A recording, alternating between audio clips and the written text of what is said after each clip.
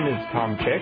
You are listening to the Quarter to Three Games Podcast, where we talk to the people who make the forum what it is about the things that matter to them.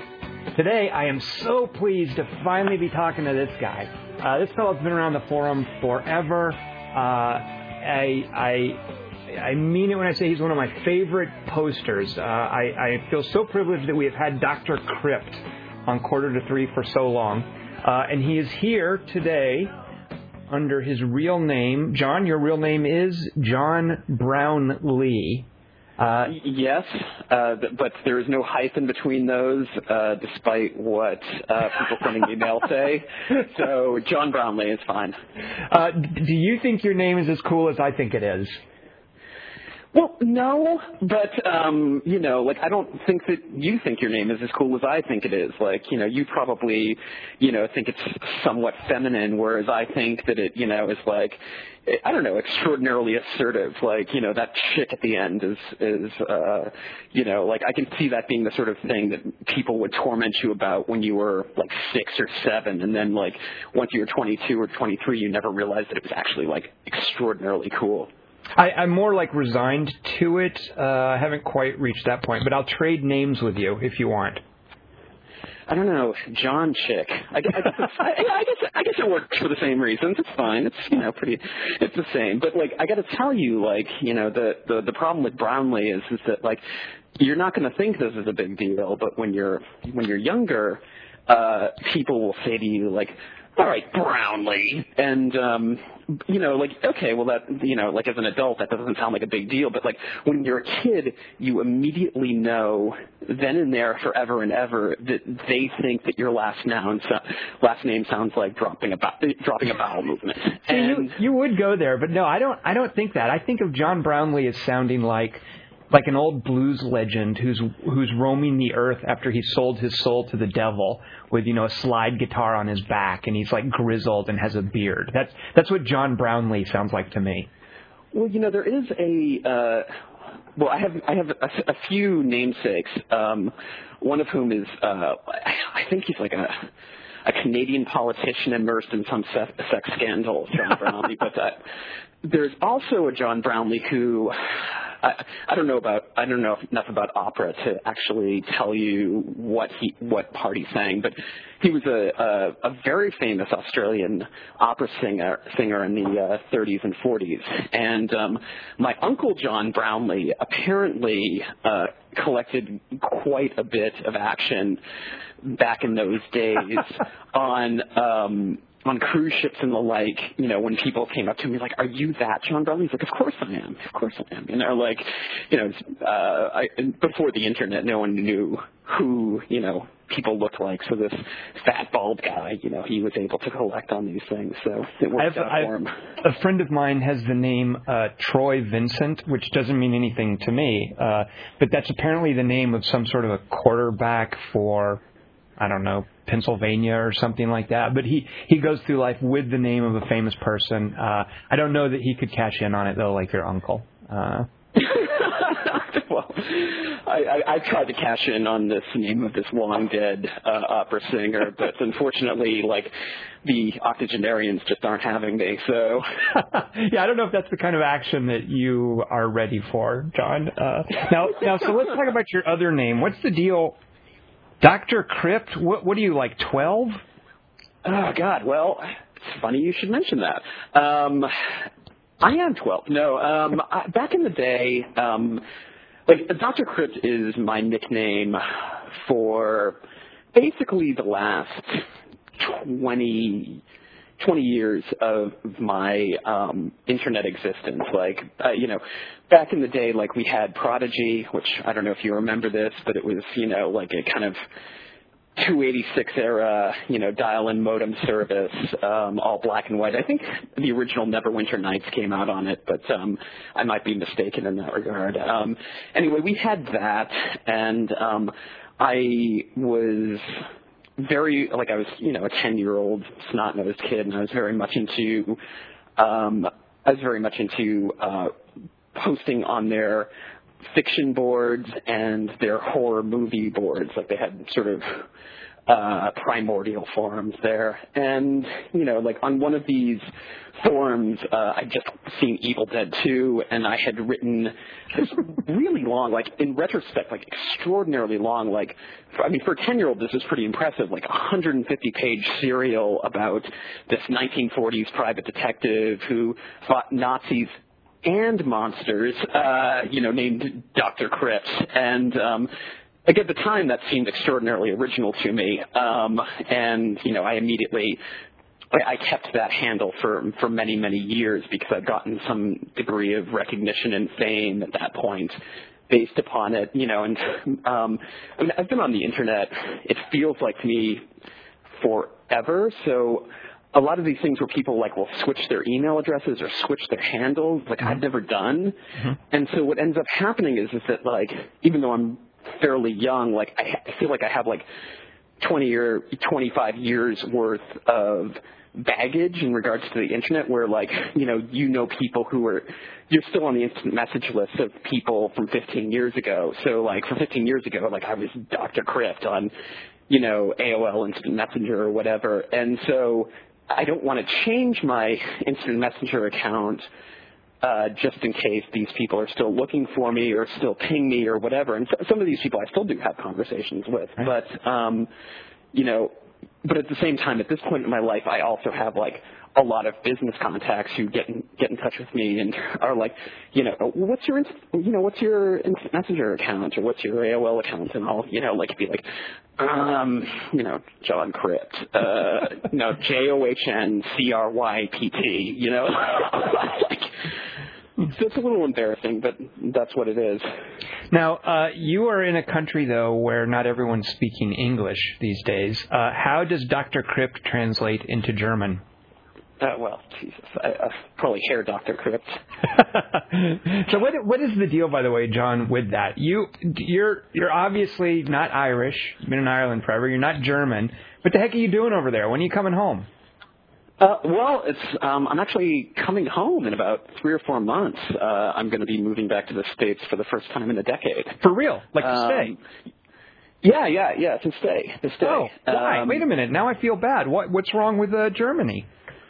Well, nothing's wrong with Germany. I've noticed an increasingly alarming nationalist pitch to the conversations around me in the politics, but I'm kidding. I haven't. Actually, I was going to call you on that. I did not realize that they were sliding back into National Socialism. I'm glad to hear that's not the case. No. Germany's rad. I really like Germany, and I really like Berlin. I left America very young. I left America around 20 or 21. So, I've spent most of my adult life in abroad, and and I have enjoyed it. But it's one of those things where it's strange timing because the further I've been away from America, the more I have missed, and I guess the older I've gotten, the more I've missed the convenience that is easy to just sort of ignore or to look over when you're in America. And I've also, I also have friends and family in America. My parents, I'm an only child. My parents specifically are getting older, and there's going to be a time at some point where, I'm going to have to look after them. And, I can't ignore that. So are you moving back to Boston then? Is that where you're coming? No, I'm going to be moving to New York, which is, my girlfriend, is, she's not from New York, but she has spent a lot of her adult life in New York, and she has a big love affair for it. She sort of imparted some of that towards me, whereas previously I just sort of despised it. And we've been there together, and I've started to see a lot of the charm, whereas before I just kind of sort of saw this very kind of just this throbbing biomass around me. But it's sort of she's kind of helped me find my way through sort of the folds there, and that's sort of nice. So no, wait, I want to call you on something real quick. Hold on one second. Are you moving back to the States? Are you moving to New York because of a girl? Yeah, well, partially, yeah. Like, Huh? you know, I mean, my girlfriend lives with me here in Germany and has for the couple of years, but, you know, like, we're both kind of ready for a change, and she suggested New York, and she really likes New York, and I kind of felt, well, you know, like, we met in Berlin. This is the city that we started out in. This is kind of the city I wanted to stay for. So, you know, like, I think I can give her a year in New York City, like, you know, that's, or, you know, 2 or whatever. Like, it's fine. Like, I mean, the thing is like, I've moved a lot of places, and it's not really a big deal to go to a place for, you know, a year or two and see where, you know, see how things turn out. So, like, I'm kind of excited about it. And, you know, like, that's, you know, like, I mean, you know, like, there's other considerations, like, career-wise, it's a much better place for me to be. And it's very close to my parents. Like, I'm sure you've done the Chinatown bus ride yourself, so, you know, that's very, you know, it's like 4 hours away from my parents without actually having to deal with their, you know, casual insanity. So now, so your time, is there a definite date where you're moving, or is this something you guys are just considering in the near future? No, it looks like we're going to be moving early to mid-January, so very close. Ah, okay. Now, for your remaining days in Germany, I don't know if this is any assistance to you, but I wanted to offer you some advice while you're in Germany. Okay. This might be helpful. Dummkopf means sir. Schnell means please. So roll those out if you like, if those are helpful to you. Before we talk about other things, I'm really curious, though, John, why is it that a 20-year-old runs off and lives in Ireland for so long, and what was behind the transition from Ireland to Germany? Give me the little thumbnail sketch of why John Brownlee has been kicking around abroad for a decade. Well, you know, I think that your first guess might be politics. Like, that seems to be most people's guess, that, like, especially since, like, I left very early in George Bush's term. It actually had nothing to do with that. In fact, I'm, like, politically, not because I am conservative, actually, far from it, but I'm politically a little bit more alarmed to be moving back now than I had a reason to move 10 years ago. You know, just because I don't know, I feel nowadays that the environment politically is, I don't know, sides are alarmingly against each other in a way that it didn't feel that way to me a decade ago. And that makes me a little bit nervous and sort of, I don't like being in no compromise environments. But that's not the point. The point was is that 10 years ago, I just had, I'd romanticized through my teen years moving abroad. I had, you know, I'd read all of the appropriate books, like On the Road and, you know, what have you, and, you know, like really absorbed the romanticism. So I traveled early. Like, once I graduated from high school, I immediately took a job, saved every penny I had, and, like, went backpacking. And, you know, and then I did it again and again. And I found out somewhere along one of those trips that I was eligible for European citizenship through my grandfather, who was Irish. And so I applied for that, and I got that, which was remarkably easy. And once I had that, I was just like, well, you know, I want to go. I don't really want to stay in Boston. I don't know where I want to go. So I'm going to move to Ireland, which is exactly what I did. And I got a job there and, you know, did that for a while. And, you know, and then but I wasn't really happy in Dublin. You know, Dublin's in a very small country and on a very small island.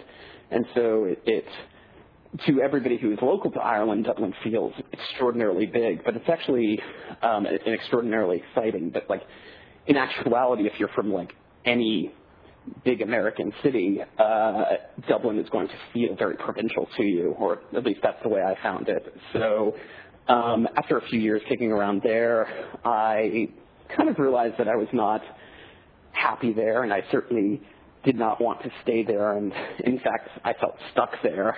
And so, generally speaking, when I feel stuck somewhere, I tend to try to do something to move forward. And so in Dublin, I ended up kind of just deciding, like, I had gone to Berlin in 1998 for the first time, and I had fallen head over heels in love with it. Like, it was kind of like my dream city in the sense that, like, it's, you know, like as a 18-year-old kid who was rife with insecurities and, you know, it just seemed impossibly cool. Like, you know, you've got all of these, like, you know, incredibly cool, ancient, bombed-out buildings that are like artist colonies, and you're just meeting like exquisitely weird and, you know, poor people who are, you know, having making a living as artists, but are not, you know, but like don't actually seem to be having any real hardship with it. They're still kind of like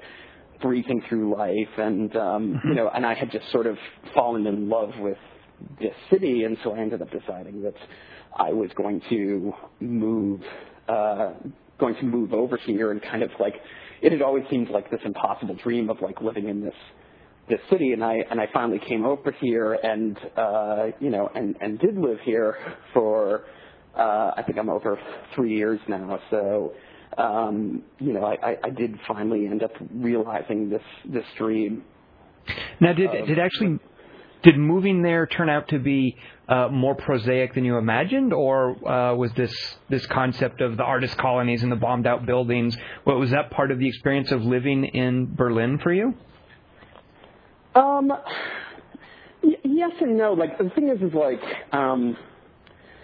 the thing about Berlin that I have found is that, like, especially if you're dealing kind of maneuvering in the expat community, what you're dealing with more often than not is, you know, sort of starstruck people exactly like me, who are, you know, completely entranced with the romanticism of the city, and specifically the way that you can be a naive artist in this city and, you know, like, abstain from responsibility. And, you know, like, that's extraordinarily intoxicating at first.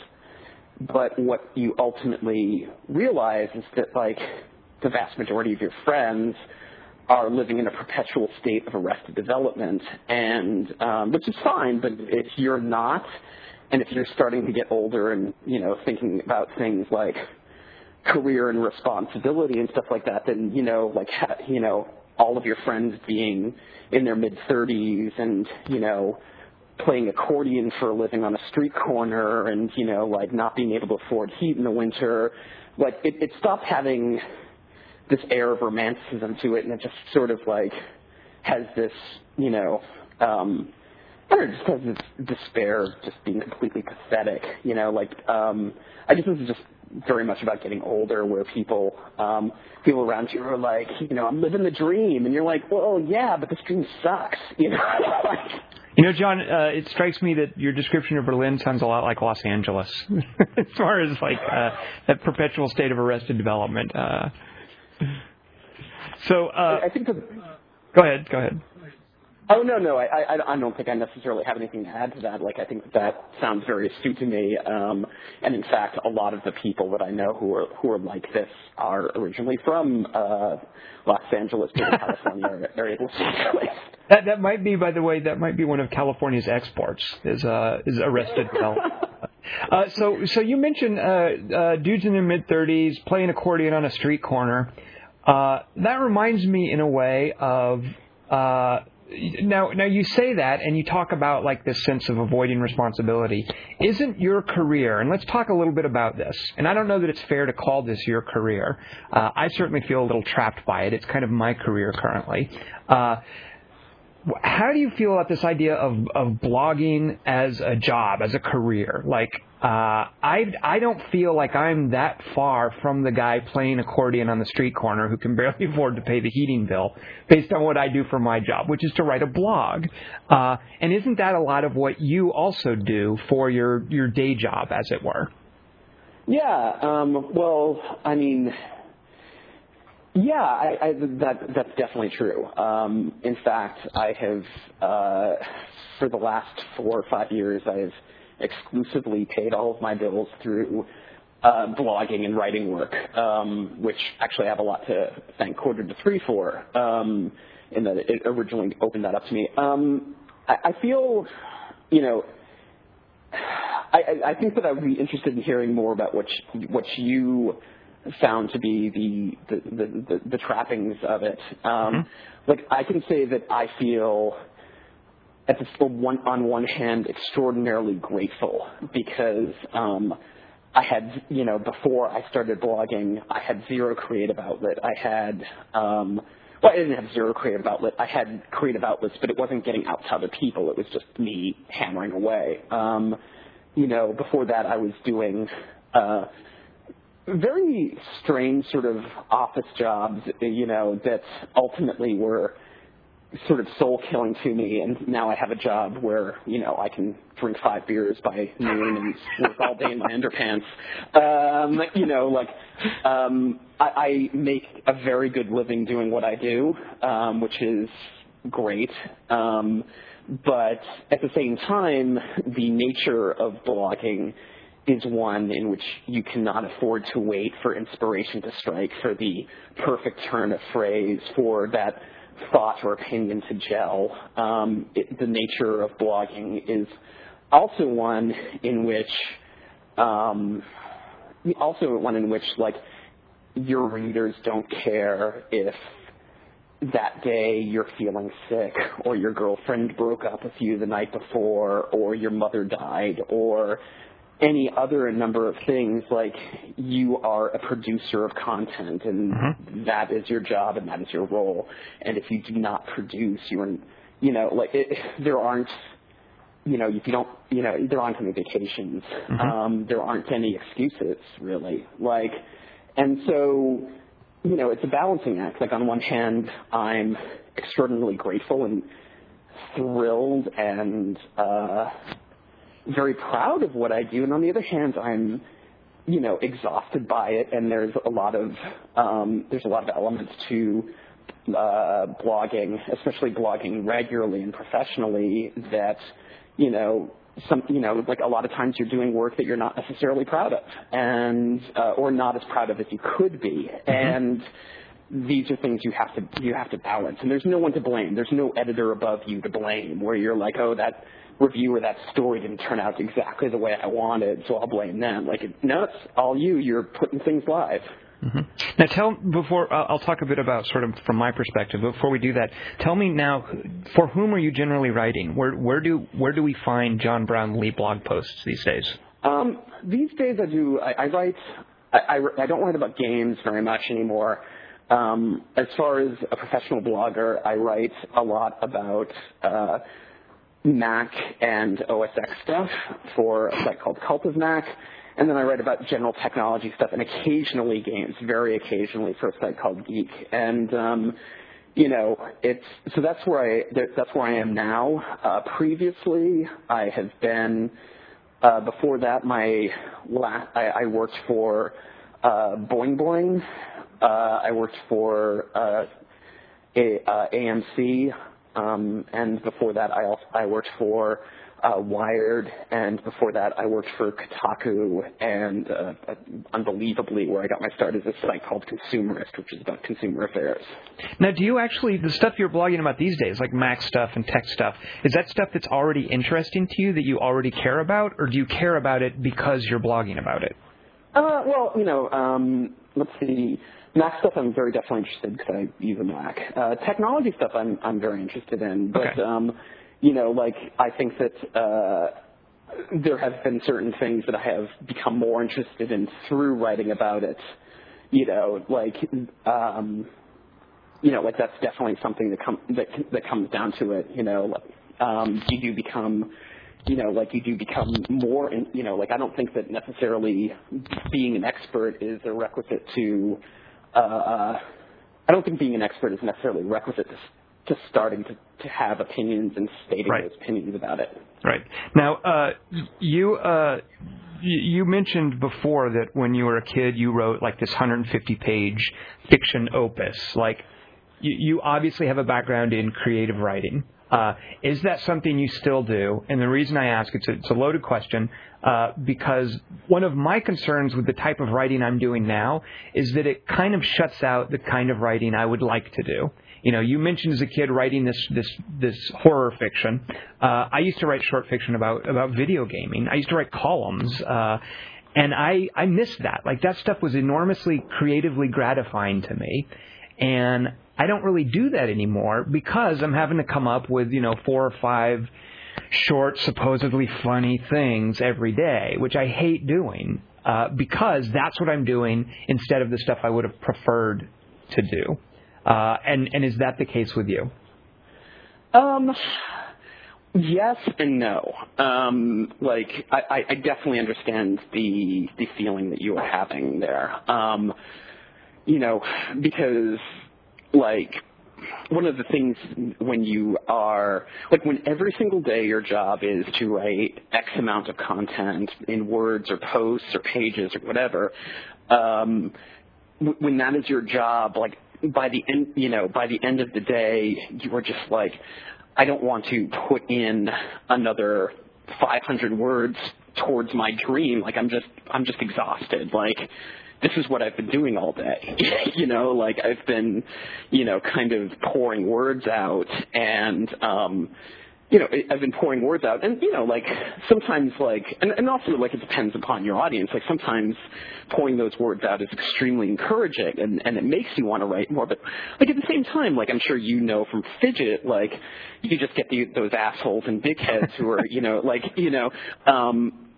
just coming in and, their whole goal is to essentially, it's not their goal, you're not reaching them for some reason, and that's cool, but, that's the thing, you do end up having to deal with both a lot of anonymous encouragement, which is great and amazing, but you also have to deal with a lot of anonymous discouragement. Right. And that can kill a creative impulse. If both can kill a creative impulse, because when you're dealing with a lot of anonymous encouragement, you're also kind of should I trust this?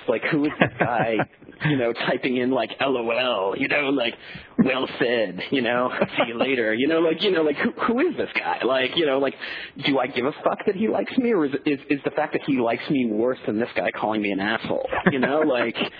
So that's something you have to deal with, but it's mostly just a volume thing, and I think that ultimately, though, what I have felt is that, writing a vast volume of stuff every day is better for me creatively than not doing so. Well, it certainly forces you to sort of work that muscle, as it were. I find that if I don't write for a long time, it's more difficult.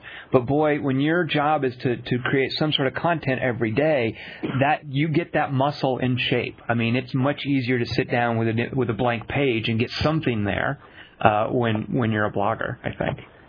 Well, I think so too, and I think that also it's blogging. I don't want to go into the actual, pay details of blogging or whatever, and what agreements are. But when you're being paid based upon a certain amount of content, it makes you really think about the amount of time that goes into content, right? How much your time is worth, if you do, because I've spent that time where I've just been writing. I've spent that time where I'll write an email, or back in the day I'd write a 2:45 post where I would spend 45 minutes just looking at a sentence. There's something I can tweak here that makes it I intuitively know I can tweak it by 1% to make it 1% more devastating to somebody, and then you do it, and you've just thrown 45 minutes down the drain to like burn somebody 1% more who's just going to walk away from it and just go to his wife and be like, isn't my life great? Like. It definitely does force you to look at the calculus of how much time you spend writing, and the effort that goes into it versus the payoff, Well, now here's go ahead, John. Sorry. Oh no, I was going to say that like as far as like blogging is concerned, producing a vast amount of content every day, like one thing that is a benefit to it creatively is that like. Well, one thing is you value your creative time a lot more. Like the time that you can actually put into something creative that is for yourself.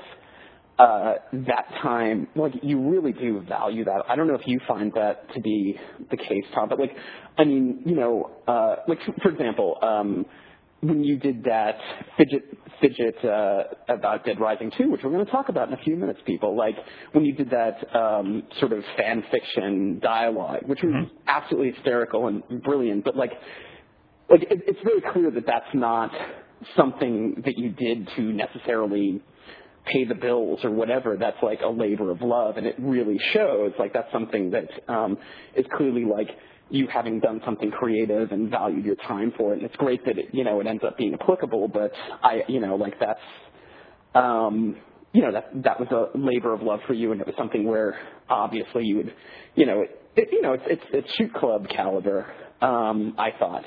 And, so I think that like blogging in that sense, like does make you really value your creative time and realize that there's not actually a lot of time to waste. Like you can waste your whole life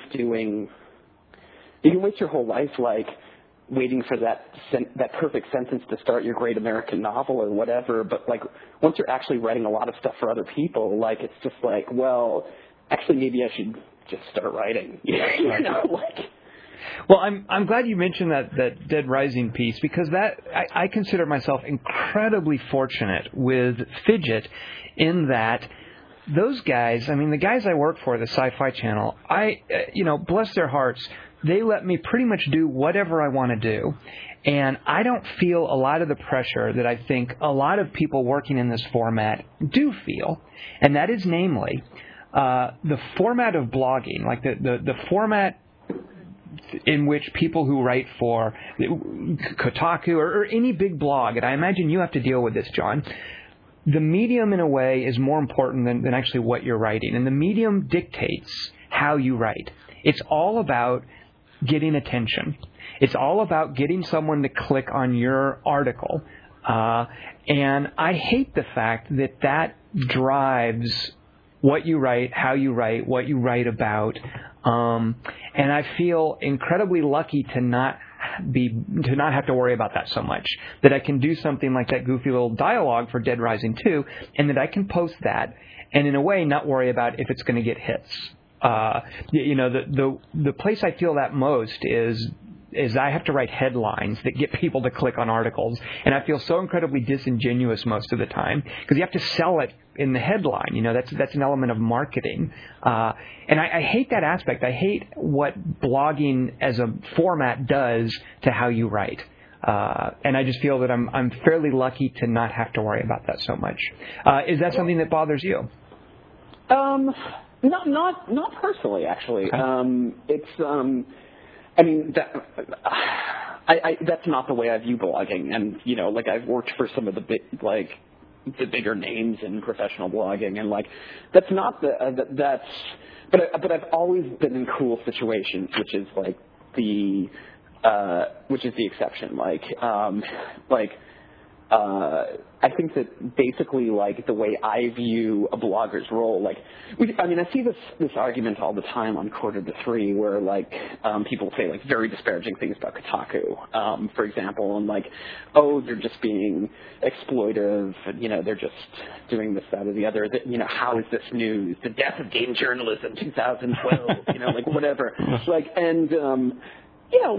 I'm not actually defending Kotaku or anybody really here, but I feel that a lot of people who are used to game journalism, say 10 years ago or even 5 years ago, are kind of missing the point of blogging, which is that, like, in actuality, I think that the role of a blogger is that of a living, breathing content filter on this, like, constantly spurting spout of information that no single person could possibly get a grip on, and, like, the role, like, as a blogger, your role is to be as opinionated and as opinionated as possible, to be as much of a personality as possible. And the reason this is because you are a filter for that information about a subject that somebody is interested about, but does not have the time to read whatever, like 20,000 posts a day about. Like, your role is to provide dynamic commentary, entertainment, and opinion as shit happens through the day, like as soon as it happens through the day, and like to basically direct people's attention based upon the fact that they trust you, like by the way that you write, by the opinions you express, by the thoughts that you have in a very high pressure environment. They know that, like, that you are simpatico with them, that you are a person, or this site is an entity which they can trust to basically, like, leave out some of the homework for themselves about something that is, that they're passionate about.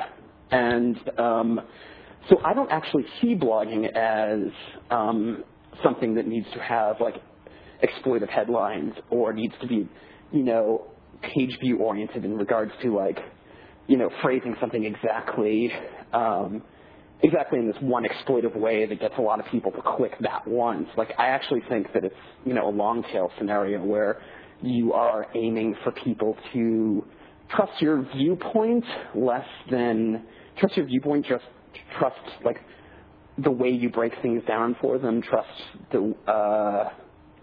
trust your humor and your commentary and the way you make it fun for them, more than just that, like, very short-sighted view on getting a bunch of people to click on a headline. That's very nice, John. You have just made me feel probably about 30% better about what I do for a living. Thank you.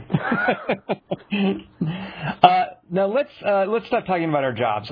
Stupid blogging stuff. I'm going to just force a segue here. Let me ask you, John. You smoke a pipe? What? Well, up until fairly recently, I still smoke a pipe. That's not. Whoa! Are you trying to delude yourself into thinking that you've quit smoking? What's going on? I haven't quit smoking. The thing is like, so my girlfriend moved in with me very recently, and, like, we spent all of our time together, but, like, before she moved in, and she was very comfortable with me smoking a pipe, and that was fine. The thing is, when she moved in, like, it's my apartment, and so it's my apartment. It's an apartment I picked out when I was a bachelor, so, there's no actual office. There's just, like, in the bedroom there is a desk where I work, and so she has work to do too. So I was just like, oh, well, this is fine. Like, this is a big desk. I'll just move the desk across from the wall, and I'll put up, you can put your computer on one side. I'll put my computer on the other side. It's fine. In practice, though, this involves me blowing plume after plume of extremely nicotine-heavy smoke into her face. And I chain smoke like a motherfucker when I'm writing, and I write for like 7 hours a day. So it's me just basically blowing all of this smoke into her face. And she started having like these like sort of panic attacks that required her to, like, curl up into, like, a fetal position to recover from, and, and I was just like, this is not conducive to my long-term happiness. Like, and as much as I think that pipe smoking has made me a totally awesome person, pipe smoking hasn't been great for, say, my teeth, my lungs, my parakeet's health, like a lot of other things. So I was just like, eventually I'm going to have to, so I was like, I'll have to cut down a bit. So now I do not smoke, say, what I did, which was like 16 pipes a day. Like, it's now like 2 in front of a window in my rocking chair. it's much more manageable. But for some reason, I feel like the fact that it has been cut down so extraordinarily, it's like, I don't know, I just feel like I'm less of a pipe smoker somehow. What did you replace that habit with? Like, I know what it's like to cultivate these habits that help you write. If you're down from 16 bowls to 2 a day, what are you doing during the time you would have been smoking those 14 pipes? I wish I could tell you anything here, but like it's basically drinking Diet Coke.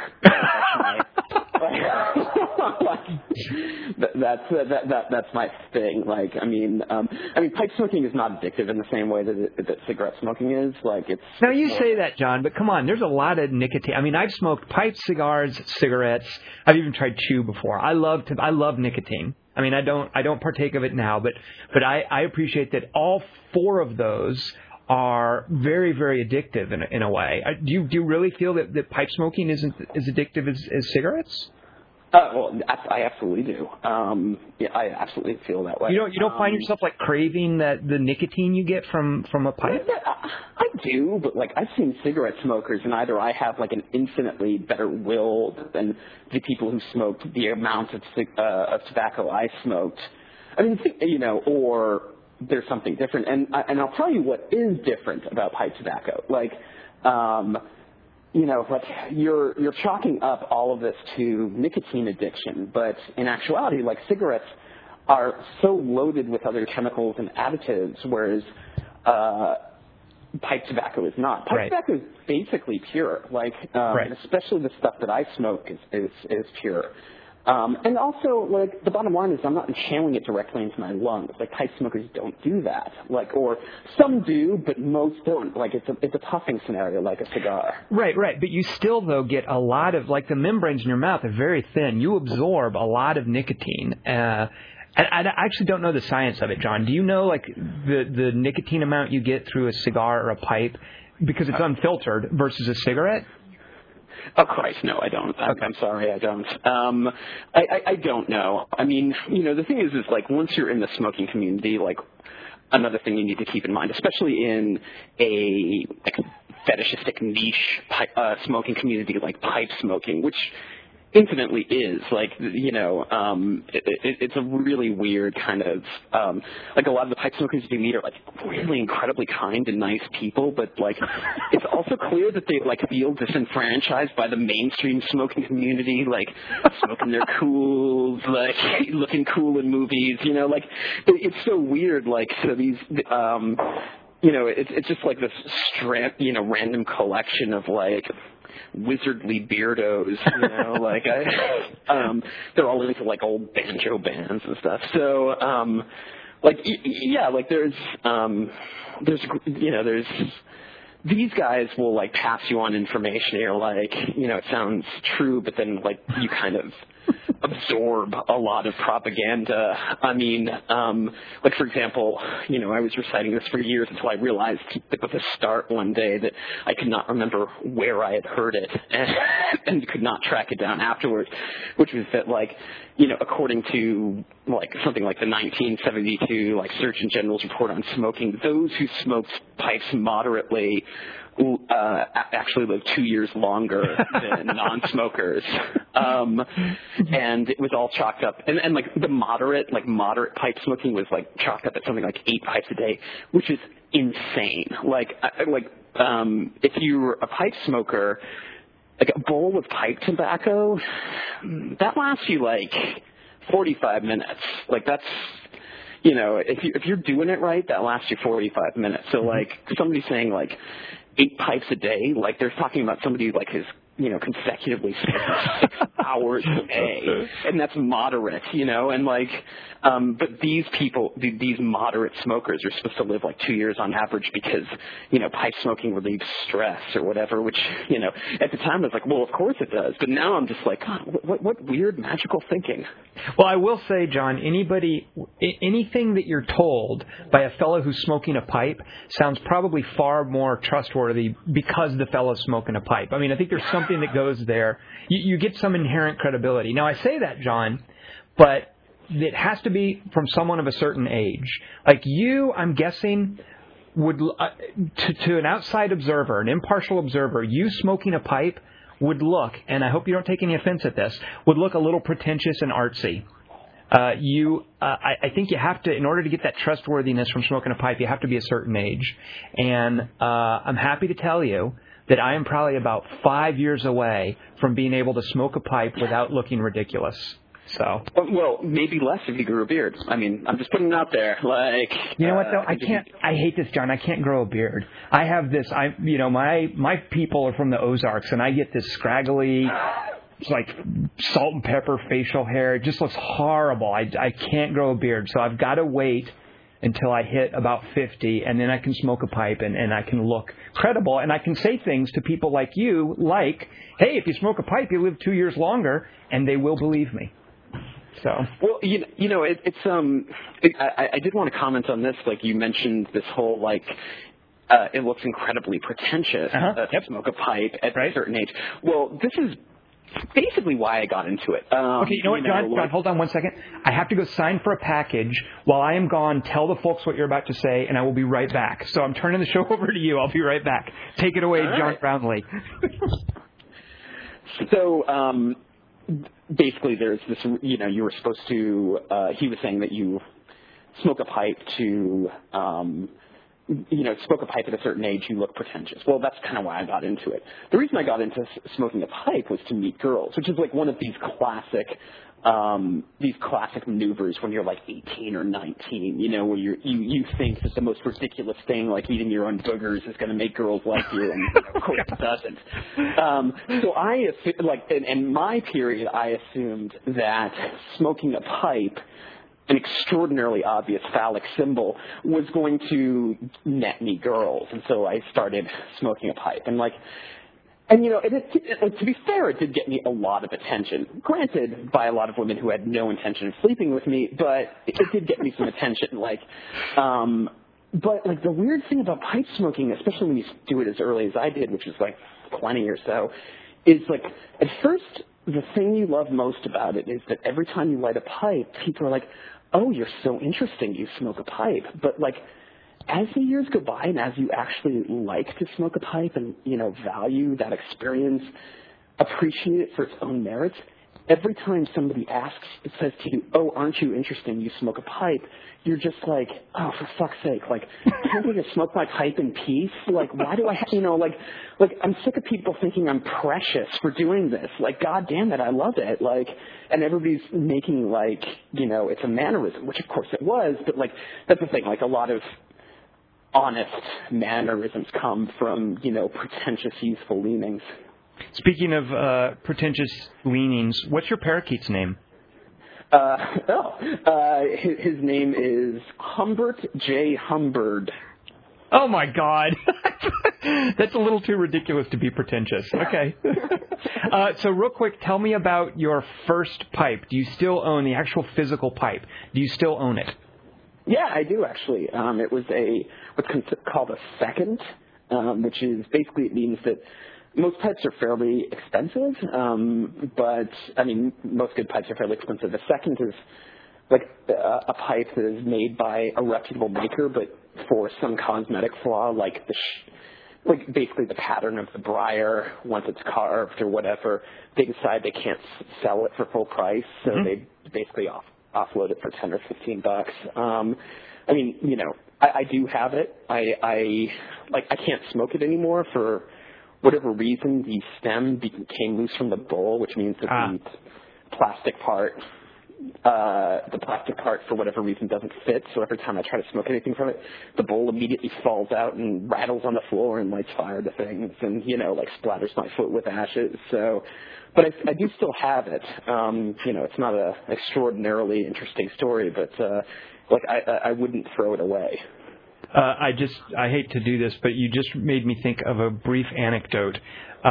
During my pipe smoking years, I had moved from Boston back to Little Rock, Arkansas, where I'm from, and I was doing a community theater production of Hound of the Baskervilles, which my pipe smoking served me very well. I got to smoke a pipe on stage at the Little Rock Community Theater production of Hound of the Baskervilles, and one night I remember I'm smoking my pipe, and the bowl fell off of the stem, during a production, during a show, and the pipe it fell and it rolled around and, ashes and stuff went everywhere. And I could see the little burning embers on the stage.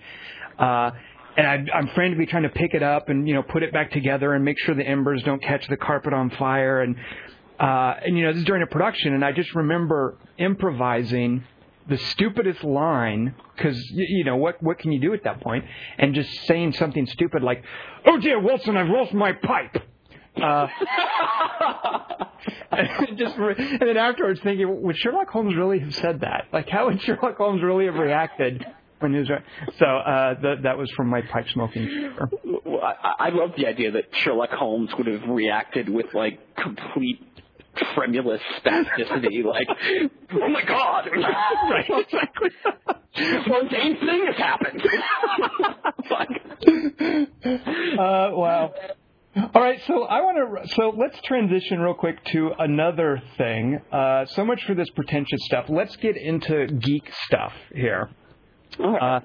You are a fan, I presume, because you were called Dr. Crypt way back when. You're, like me, a huge zombie fan, yes? Well, yeah, I'm definitely a huge zombie fan. Where did this come from? Okay, well, basically, so I was born in 1979. My father is just sort of a career horror movie buff. He's an incredibly smart, discerning man, like infinitely smarter and more discerning than me. But he loves horror film. And he, at a very early age, basically started bringing me to horror movies. This was the early 80s, so when I actually need to make this clear. When I'm saying a very early age, we're talking 82, 83. Like, so I'm 3 or 4. My father started taking me to, like, horror movies. Like, there was a resurgence in Boston at the time, like, at things like, I'm sure you know, the Coolidge Corner Theater. This is what I remember, but like it actually may have been other theaters that were smaller and now forgotten. Like I was too. This is what he kind of tells me now, but like basically he would take me to. There was, Dawn of the Dead hadn't just come out, but the Italian horror movies that had, the Italian zombie movies that had been inspired by Dawn of the Dead were finally coming to the States in around 82 or 83. So things like, Zombie 2 and, various Fulci films and City of the Living Dead and things like this. So he started kind of wanting to go to these midnight zombie movies and being stuck with this, blonde-haired, blue-eyed, angelic 3-year-old, and just deciding, like, what the hell, I'll take him with me. Like, my father, I guess, was an alcoholic at the time. So I'm sure that played in somehow. So we started going to these things. And basically, like, growing up, I saw a lot of horror movies as, like, at a very young age. Like, I remember seeing The Howling. Like, I remember seeing, like, Evil Dead 2 in the theaters. And I remember seeing Day of the Dead in the theaters.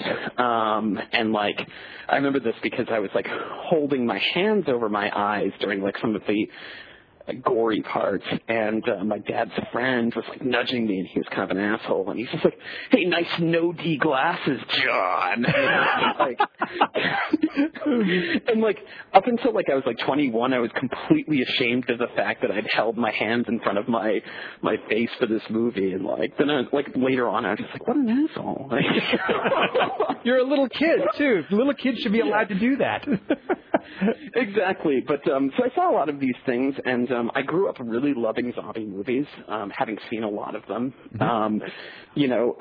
My inclinations sort of lead to, I guess, cheesier zombie films is a better way to describe it. Like, I can forgive the failings of zombie films that miss the point more if they're from a time where people, where, film students weren't writing theses about them, whereas now it's a lot harder for me to ignore things that are wrong with zombie movies. But, I mean, that said, like, obviously the formula has pretty much been perfected at this point.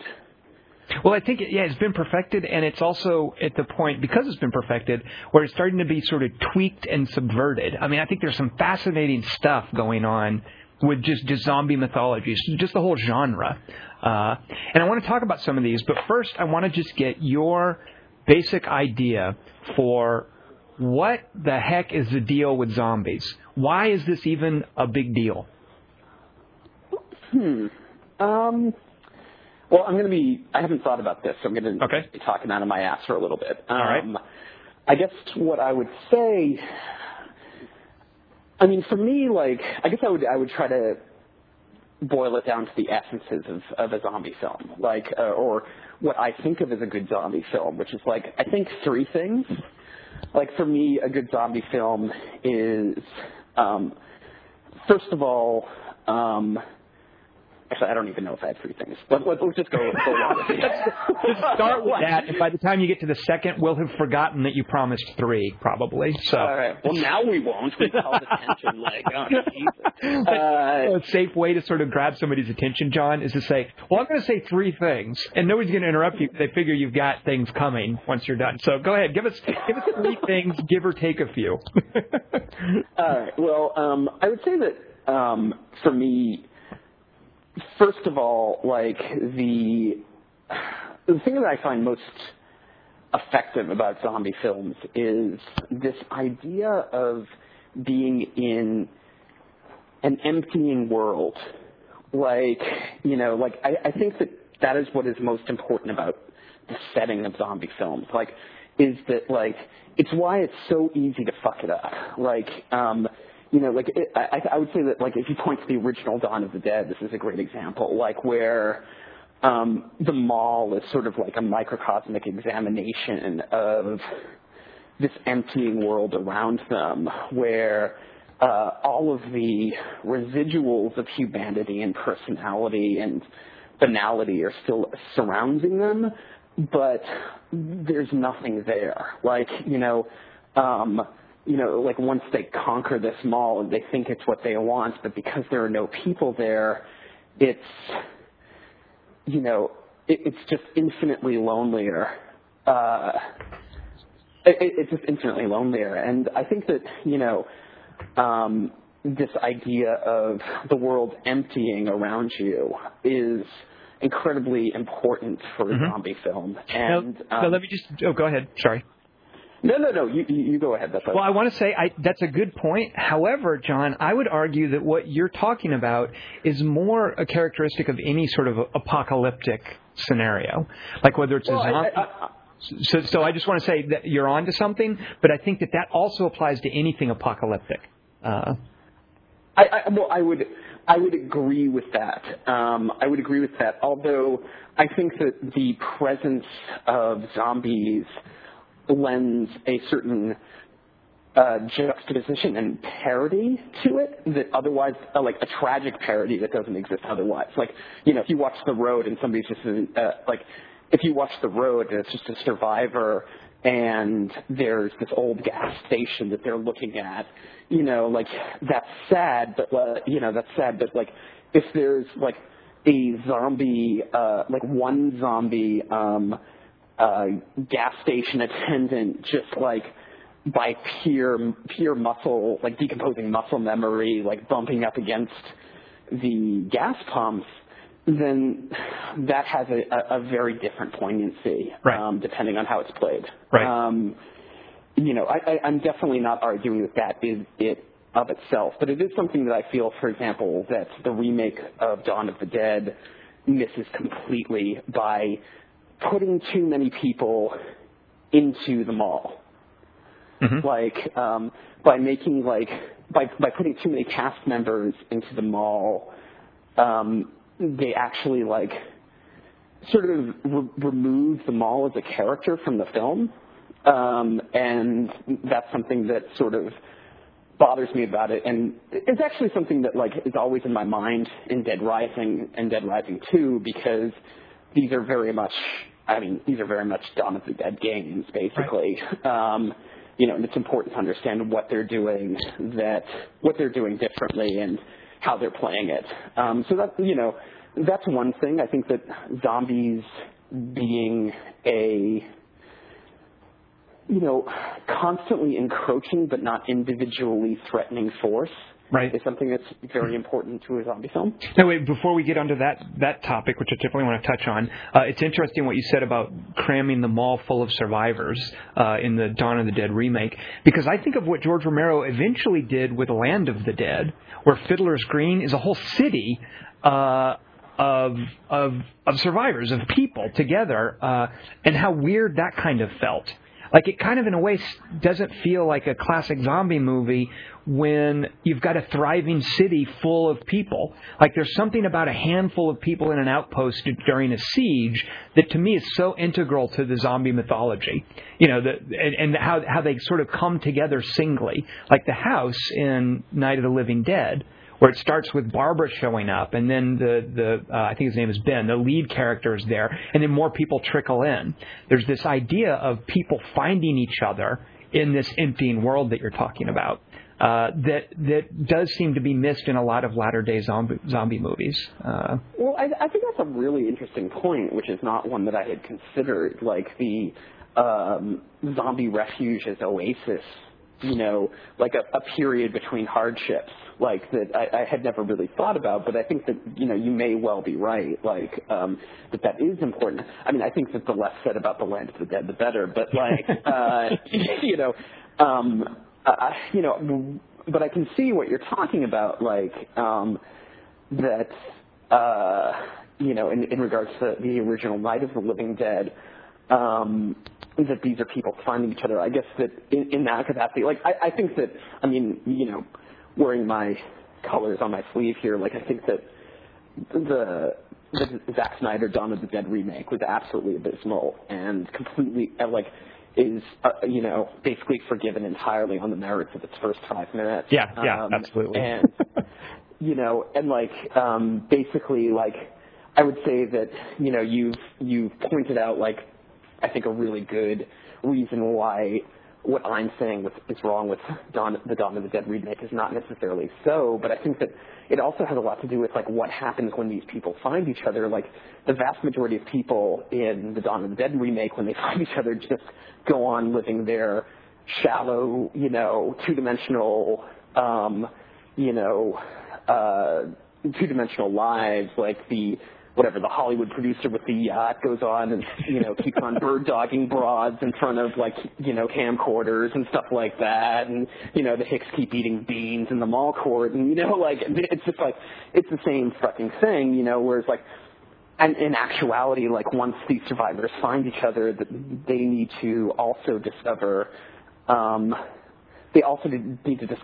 relationships that would be hidden or impossible to them in real civilization. Absolutely.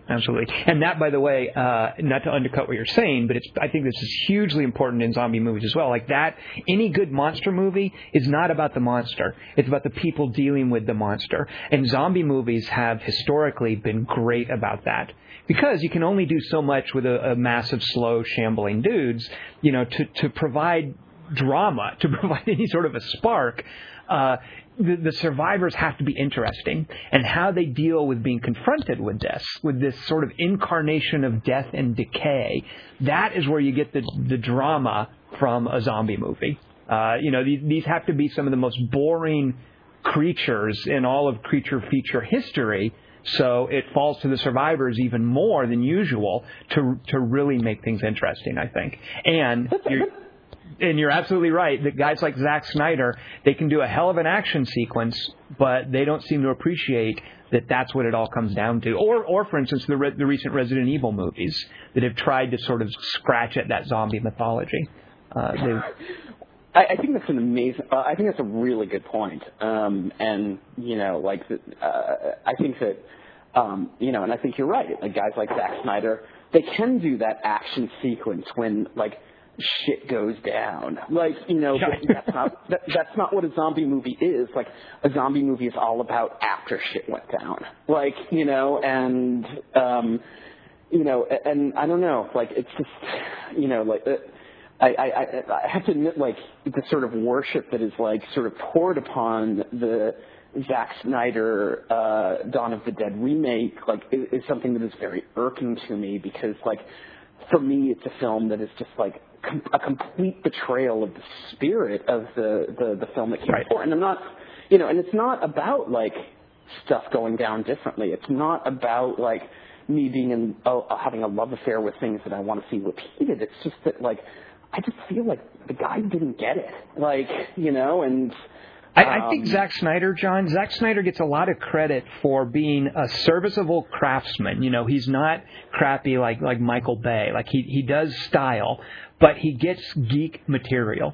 You know, things like Watchmen 300, certainly Dawn of the Dead. Like these have inherent geek appeal, and he brings this sort of glossy presentation to it, and therefore he gets a lot out of it. You know, he's doing a Superman movie, for instance. So I know, and like, you know, I mean this is completely beside the point because we're supposed to be talking about Dead Rising 2 for God's sakes, but like, I mean, you know, but Zack Snyder in the Superman movie for me, like I saw 300, I saw Watchmen, and like I wasn't holding anything against Zack Snyder. He's just a terrible director. He's a terrible visionary. Like, you know, like look at Watchmen, and you know, like just think about it for a second. Like grab the comic book and like I'm not asking you to judge the film by the comic book. I'm just asking you to grab the comic book and look at it as a storyboard for the film.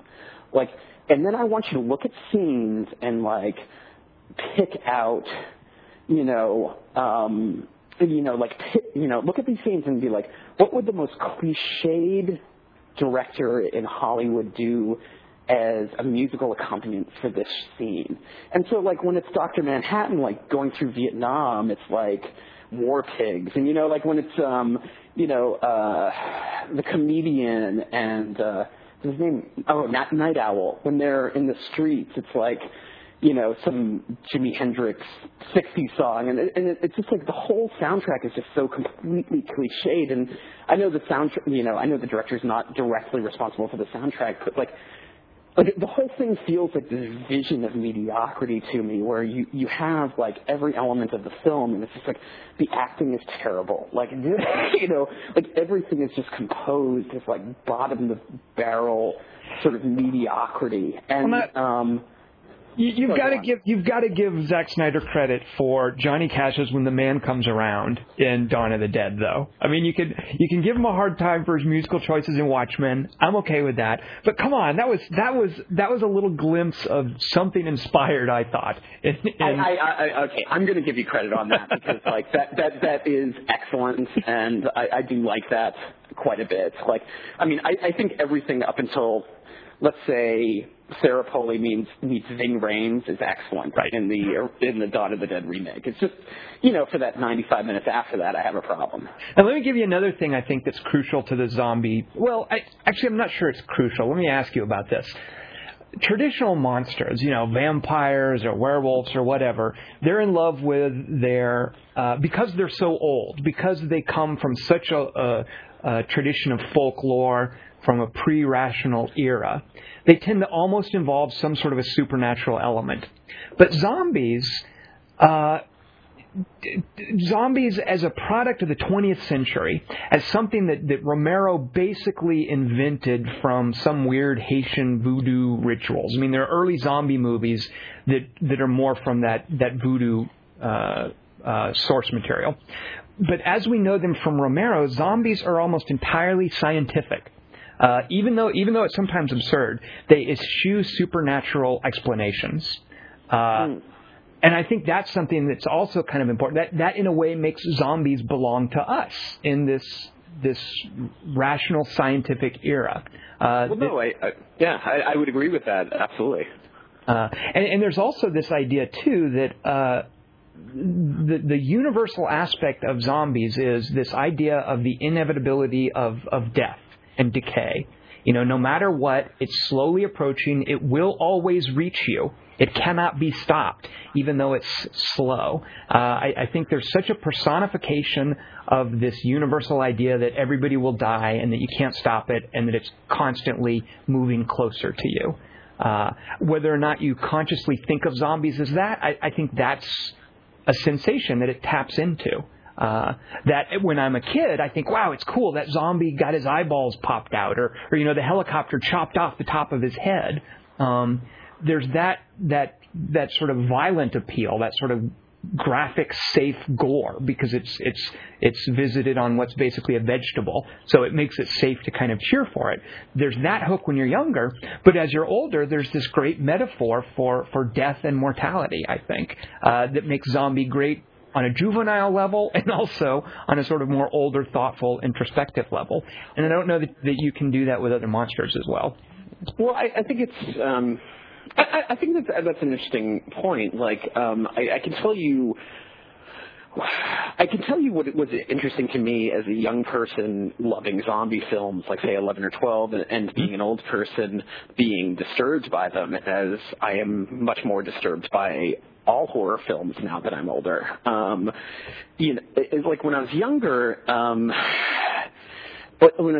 like zombies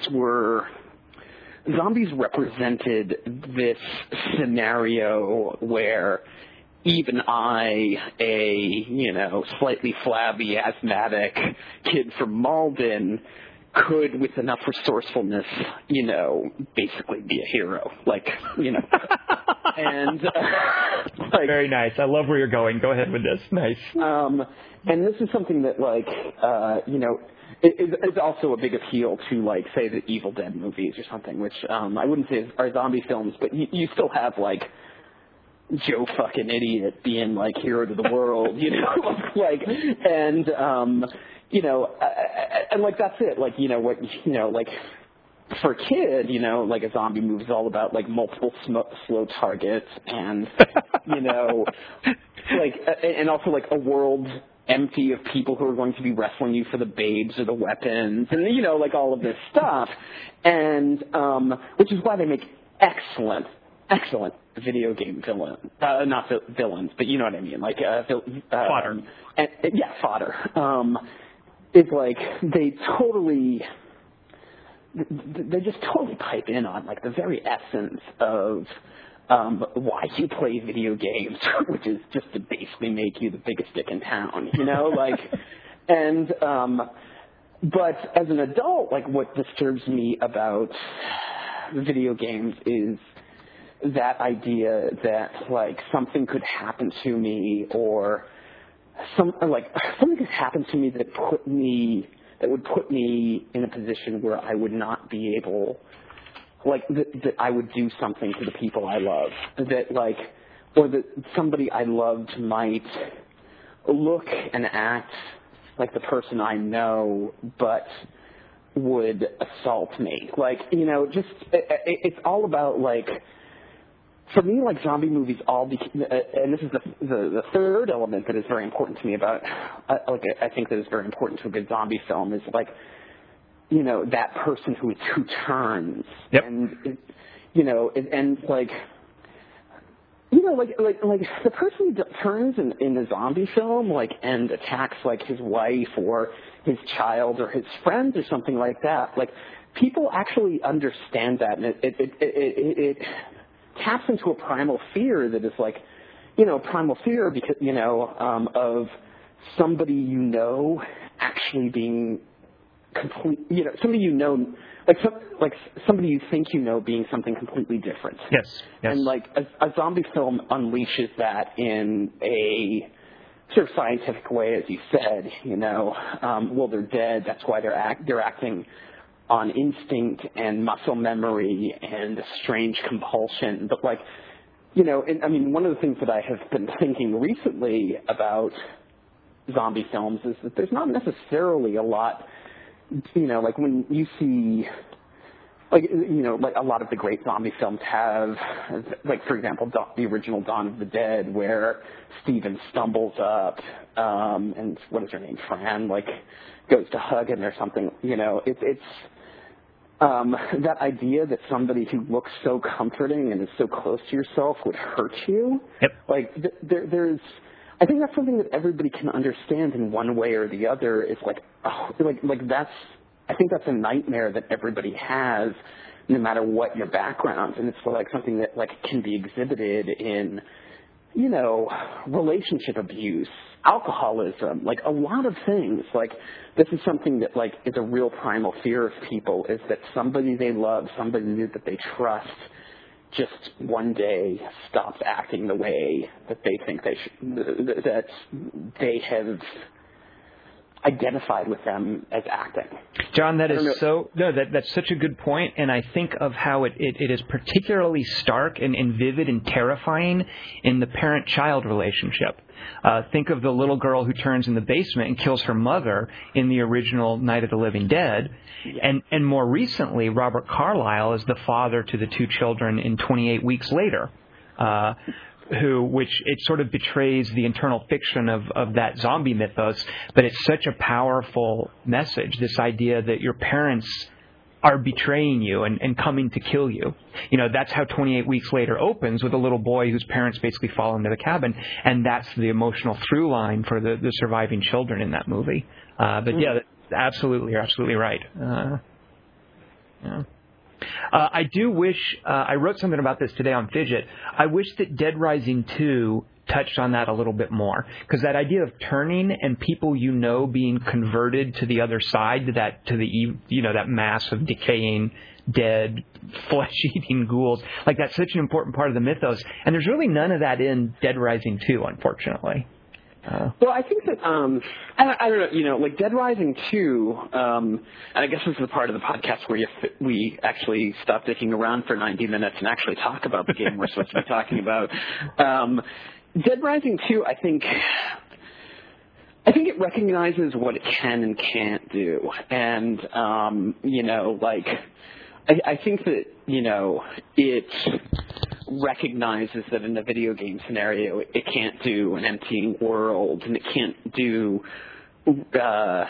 really do close relationships, and that idea of like a subverted relationship, or at least fucking Capcom can't do it. So instead, they, both of the Dead Rising films have been really, really excellent about a constantly encroaching danger, and the concept of zombies as not like a one-on-one ghoul fight, but as like a environmental, something in the environment that is ultimately supposed to be navigated around until it becomes too big to ignore. Right. It's very much asymmetrical combat. It's not, yeah. By the way, I love, John, that you just called them the two Dead Rising films. Oh, Jesus. That is not what I meant. So let's talk about, you played the first Dead Rising, I presume. Yeah?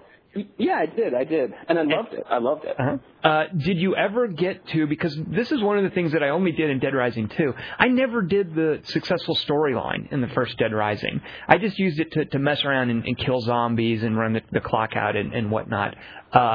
Did you play Dead Rising 1 the right way? Can you just define the right way for me? Actually, no, because I'm convinced there is no such definition. What do you think of that? Well, I was kind of trolling you. Wasn't that preciously meta of you?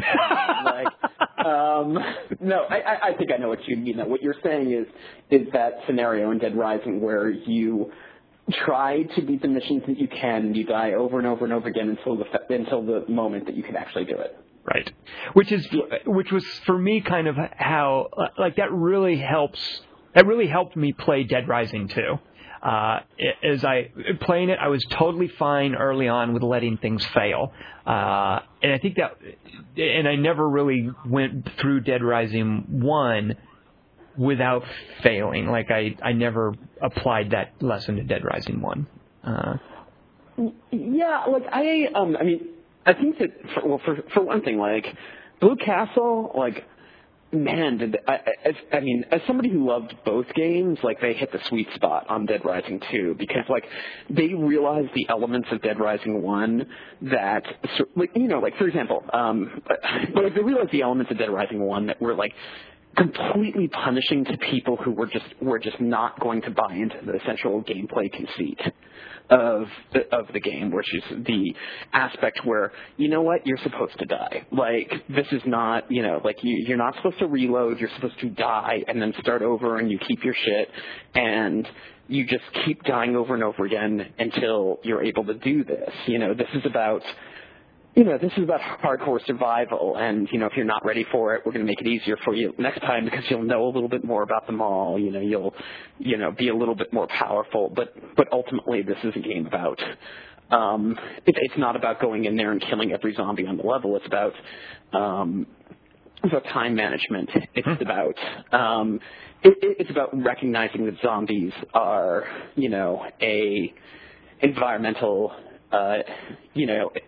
an environmental distraction over the main enemy of the game. In fact, zombies aren't the main enemy of the game. That's what psychopaths are for. Right. They're just something to kind of distract you and to be in the way. I think Dead Rising 2 is excellent in that regard, where they Blue Castle just comes in and they're just okay, unlike a developer that came in and was just well, we love the idea about making a zombie game in the mall, but guess what? Fuck you, Dead Rising 1. They actually came in and they're just we love Dead Rising 1, but we recognize that, this can be a little bit tighter and it can be a little bit easy, it shouldn't be impossible to beat this on your first try. And it should be damn hard, but it shouldn't be impossible, which is what I think Dead Rising 2 nails so well. Dead Rising 1, I think I was it's 50 levels. I think I was level 47 when I beat that for the first time. Dead Rising 2 I beat the other day. I was level 35, and it was my second. I'd only quit and restarted once. Right. That's quite a difference. Dead Rising 1 was I think I had restarted the game 4 or 5 times at least before I got onto my winning run. And the guys in Dead Rising, the Blue Castle Games guys, they're smart. I wouldn't say it's necessarily the things they tweaked are the things they tweaked to make it a lot less punishing are stuff the survivors and things like that. I would say they did a really excellent job in balancing the needs of the casual gamer who just wants to, the Gears of War guy who just wants to reload every time they, fail a section, and the person who just really admired and loved Dead Rising's punishing difficulty level and realized that the game was despite the time limit, a sandbox that they could do whatever hell the way they wanted. And they were so good, too, at accommodating those people without betraying what guys like you and me feel are the core values of Dead Rising 1. I mean, I wouldn't have thought that was possible. I mean, they were just so good at making just the right tweaks to make both sides of the spectrum happy, I think. It's a really canny balancing act. I'm just so tickled with how well they've done it. What was your first playthrough of Dead Rising 2 like? Well, I had sort of a idea of how a Dead Rising game should be, and unlike a lot of gamers, well, I don't know, that may sound a little condescending. I guess unlike a lot of the way I think people assume Dead Rising 2 would be when they heard that it was more gamer friendly, more beginner friendly, noob friendly, and being done by a Canadian studio. And I mean, God knows those guys just rolled over at the first sign of trouble. I just kind of I discounted all of that, and I was just I'm going to go into Dead Rising 2, and I'm going to kind of try to play it like Dead Rising 1, and that's sort of how I did it, and I really got absurdly far. I think up until case 3 on my first playthrough, and the psychopaths proved to eventually a psychopath ended up killing me, and I started over. But my you didn't play it through to the conclusion. You played through 3 days and then did the restart story thing. Yeah, I'm not going to vouch for 3 days. It may have only been 2. But you didn't see it through to one of the bad endings, for instance. Oh no, okay. Not at all. Because that's the thing. When you've played Dead Rising 1, you know that you restart when you die. You don't, just dick around in the mall for the next 7 hours, without any story going on. Why not? Why not? What? That's what I did. Because I let go of the story on day 1, or I got to like chapter 3 or whatever, and that I guess is day 2. And then I let that fail out, and I just, like you say, dicked around in the mall for 2 days. Well, I think you're a better man than I am. Like, I think that, like, I basically need my dick held for this stuff. Like, I was just kind of like, I don't know, like a lot of the core elements that appeal to people about Dead Rising 2 are not as exciting to me. Like, the idea of like, well, wow, if you, take this dinosaur hat and you put a firework in it, you can make a spitting dinosaur hat that you can put on a zombie. I'm just like, well, great. That's like 40 seconds to see an animation. Like, fantastic. Like, but you're getting double XP. What? You're not grinding, John. You're supposed to grind the firework spitting dinosaur masks for XP. Double XP that is infinitely less valuable than just rescuing like one bikini babe, like who can like kick the ass of every zombie on screen just by handing her like, I don't know, like a milk carton. I love those 3 chicks at the Palisades pool. Those chicks are worth it. I was more than happy to pay them because they ask money to come along. I loved equipping those chicks with shotguns and running around. That was so awesome. Well, you're from LA. I I'm willing to pay them. Like How dare you? How dare you? I offend. No, I'm just saying with you. But no. Like I actually love those. I love a lot of these survivor encounters in Dead Rising 2. Like like I love the girl who's like in the clam. No, she's not in the clam. I like the girl in the clam in the mermaid outfit. Like who needs to be carried. Like I like a lot of it. Like the survivors in Dead Rising 1. Like I don't remember because they were such assholes. Yeah. Like they were just like. It'd be great if there was something useful about them, but like really they were just like gigantic like balls of raw meat that you were dragging behind your main character, like begging zombies to gang up on you and eat you. Like, I mean, Dead Rising 2 clearly erred too much on the side of caution in this regard. Like, survivors are nigh invulnerable, and like there's nothing else to say about it. But like Dead Rising 1, like, I mean, I don't know if you remember Dead Rising 1, but like Dead Rising 1 like had this whole, like for you to get like the perfect victory, you had to like save all of, or maybe it was just an achievement, but you had to save all of them. Right. All of them. And it was just like impossible to do because they sucked, like it wasn't because you were bad or because you weren't doing the right thing. It was just because like whoever was programming it was like on a bender when they did like this one routing algorithm or something, like it just. Well, I think part of what that did accomplish, though, that I think is a little bit missing in Dead Rising 2, although I don't mind it, is this sense of real danger. Like when you got a survivor back to the safe house in Dead Rising 1, it was an accomplishment. When you get a survivor back in Dead Rising 2, it's just busy work. And the dilemma with the survivors in Dead Rising 2 is, do I cash them in at the safe house, or do I bring them along and make them part of my zombie killing posse? And I love that aspect of it, but it does impact the sense of danger a little bit. It makes it sometimes feel a little too safe. And too easy. Well, and I agree. I mean, because I also think that, your survivors in Dead Rising 2 are actually, like, if you look at it from the perspective of the game world, they're more powerful than you are. Like, which, right. Since you're supposed to be the guy rescuing them and the Superman stuff, that just doesn't make any sense. And it's very jarring when you bring like one elderly grandmother to beat the guy with like the pig head on his codpiece who's going to chainsaw rape some girl with her bad lipstick, and like he's impossible for you to kill like 5 times, and like you bring Granny along with like a super soaker or whatever, and she just toasts the bitch while you're jumping over the partition 5 or 6 times, I do kind of I do kind of wish that there was maybe like a game plus mode, like where it was more difficult, the survivors weren't as resilient. This is minorly spoilerific. In a minute we'll get into spoilers, but something happens after the 3rd day where the dynamics get mixed up a little bit, and I appreciated how that raised the stakes a little bit at that point. I wish there was some way to make the rest of the game feel that way sometimes. But yeah, I mean, and I think that the thing that was like awesome about Dead Rising 1, which as I understand it, like I mean, full confession, I've only beat the story mode to Dead Rising 2 at level 35. I got overtime mode. I have not finished that. By the way, what is that? What is overtime mode? Because I don't think I have that.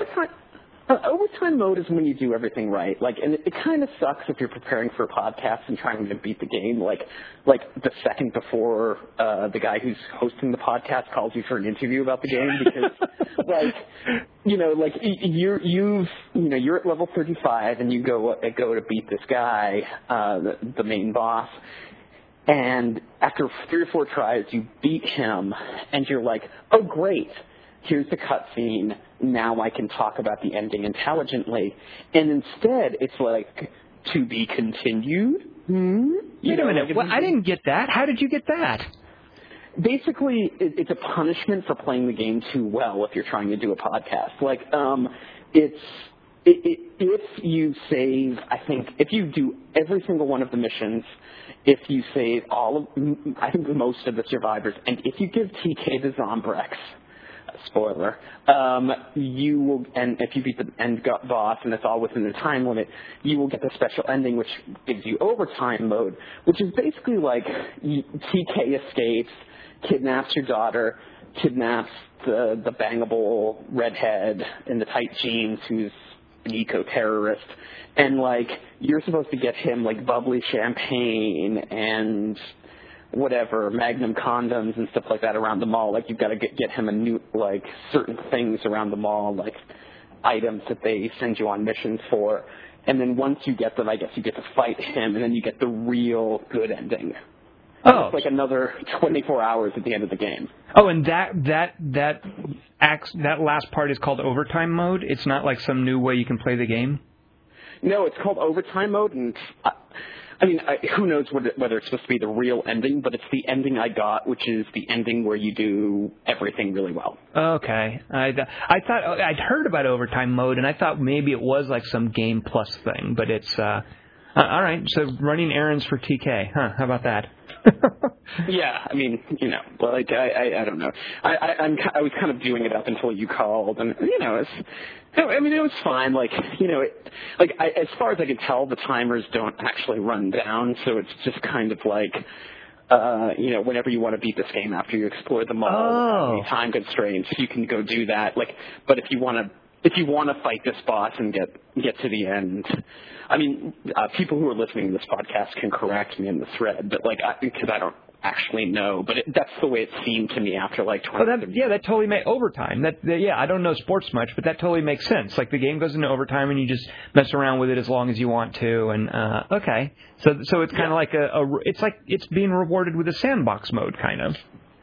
I think so. I mean, yeah, that's the way I feel. Like, the original game had very different kind of sandbox modes, and which I appreciated, and I guess they're not in the sequel, which is disappointing. But downloadable content, John, DLC. Well, isn't the DLC just going to give you like a Frank West skin for your doppelganger, like in co-op? Let's see what they've announced. Yeah, it looks like it might be like a separate. I could be mistaken on this. It looks like it could be like a separate adventure kind of thing. Like maybe. Did you play Case Zero, by the way? The one that takes place in the prequel that takes place in the small town. Welcome to Germany. Violence not available on Xbox Live. Well, what are you talking about? You played Dead Rising 2? How did you... That's because I ordered it from Austria, and so you can't download Case Zero out there in Germany. Okay, well, I'll go as far as to say 2 weeks ago when I tried, because all of you son of bitches were talking about it on Portal 3, and I was desperate because I love Dead Rising. Like, no, I could not. That sucks, because it's very good. It's very good, John. So you don't know how Katie got infected. Well, I'm assuming she was bitten somewhere around the line. Well, that's about it. But by whom? By her mother. Very good. We're going back to the whole parent-child relationship being violated, yeah. And it's just a little tiny mention in Case Zero, too. They don't make a big deal of it. I don't know if they just didn't appreciate what a cool detail that was. But so she got infected by her mother. I would like to call attention to the fact that, like, I do not. I would not consider Dead Rising 2 to be a deep game or a deep narrative in the slightest. However, one of the things, perhaps as a male, I don't know, but one of the things that I find most moving about games, like in one of the motifs that I find most moving about games, is about males connecting with their daughters, and like you see this in Silent Hill 1 and Dead Rising 2. Like, I know a lot of people think, like, like I've seen a lot of the comments on the Dead Rising 2 thread where people are just kind of saying, well, I wish I didn't have to go back and inject my daughter with, this anti-zombie medicine. Like, she's such a creepy little goblin. Like, why do I have to do that? And I like that was an aspect of the game that actually works for me. Like the aspect where I come back every 24 hours and this is something I need to do for real consequences. Like, that's something that actually tugged on a real string for me, is that idea of protecting innocence in a world I can't control. And it's also something that's, it's something that was like actually meaningful to me. Sorry, go on. Oh, my theory about that, John, is I think we see that. The awesome mention of Silent Hill, though, by the way. Very, very good call. I also think of BioShock 2, even that RD game that Bill Dungserman hated, The Path. I think part of what's happening here is that the guys who make video games are no longer just slacker dudes in their 20s, but they're growing up and they're getting married and they're having their own children, and it's something that is of concern to them, that they're aware of. And I love, video games are still a very young industry, but we're only now getting to the point where the guys making them are old enough to appreciate that kind of thing, I feel. I'm glad you highlighted that. I think I'm really glad you mentioned BioShock 2, which I didn't think of, but is like something, I wish I had been on call for the podcast for that, because I know a lot of people were disappointed with that as being more Rapture, but like I simply thought it was as good as it could be, and I thought that it, extended the subliminal message of, fatherhood from the first game to extremely profound depths in the second game. And I was extraordinarily moved by BioShock 2. But I think that, I really do think that that's actually something that you're right about, that like game designers, like people like you or me 10 years ago or whatever, we just didn't give a fuck. And now, like, the idea of fatherhood is, because gaming is like, video games are a male, video games largely are a male fantasy. Like, I'm not saying that women don't game and that they can't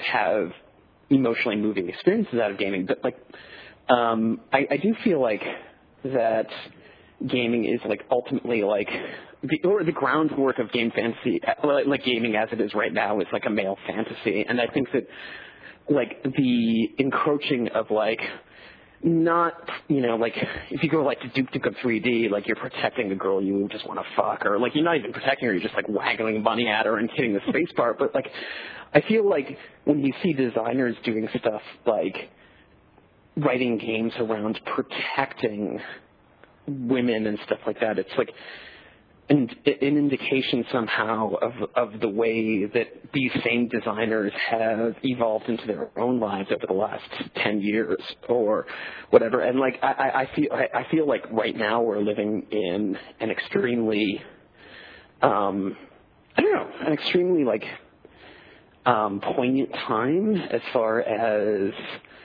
like sort of plotting the way that designers at a very naive time in, gaming history were operating as they grow up. Like, I think that's, I think we're seeing like a lot more meaningful interaction and meaningful plots in regards to things like fatherhood and being a husband and being, So I guess that's all I have to say. I think well, and it's the point. It's telling too that in a game with a story as really utterly ridiculous as Dead Rising 2, and I wish they could have done better with their story, that you can still see a glimpse of that in there. So yeah, I found it. I don't really follow the Metroid games. I'm not a huge fan of that whole thing, but I found it kind of encouraging to see the traditional game media noticing and taking umbrage at how the heroine in Metroid Other M, which is the most recently released Metroid game for the Wii,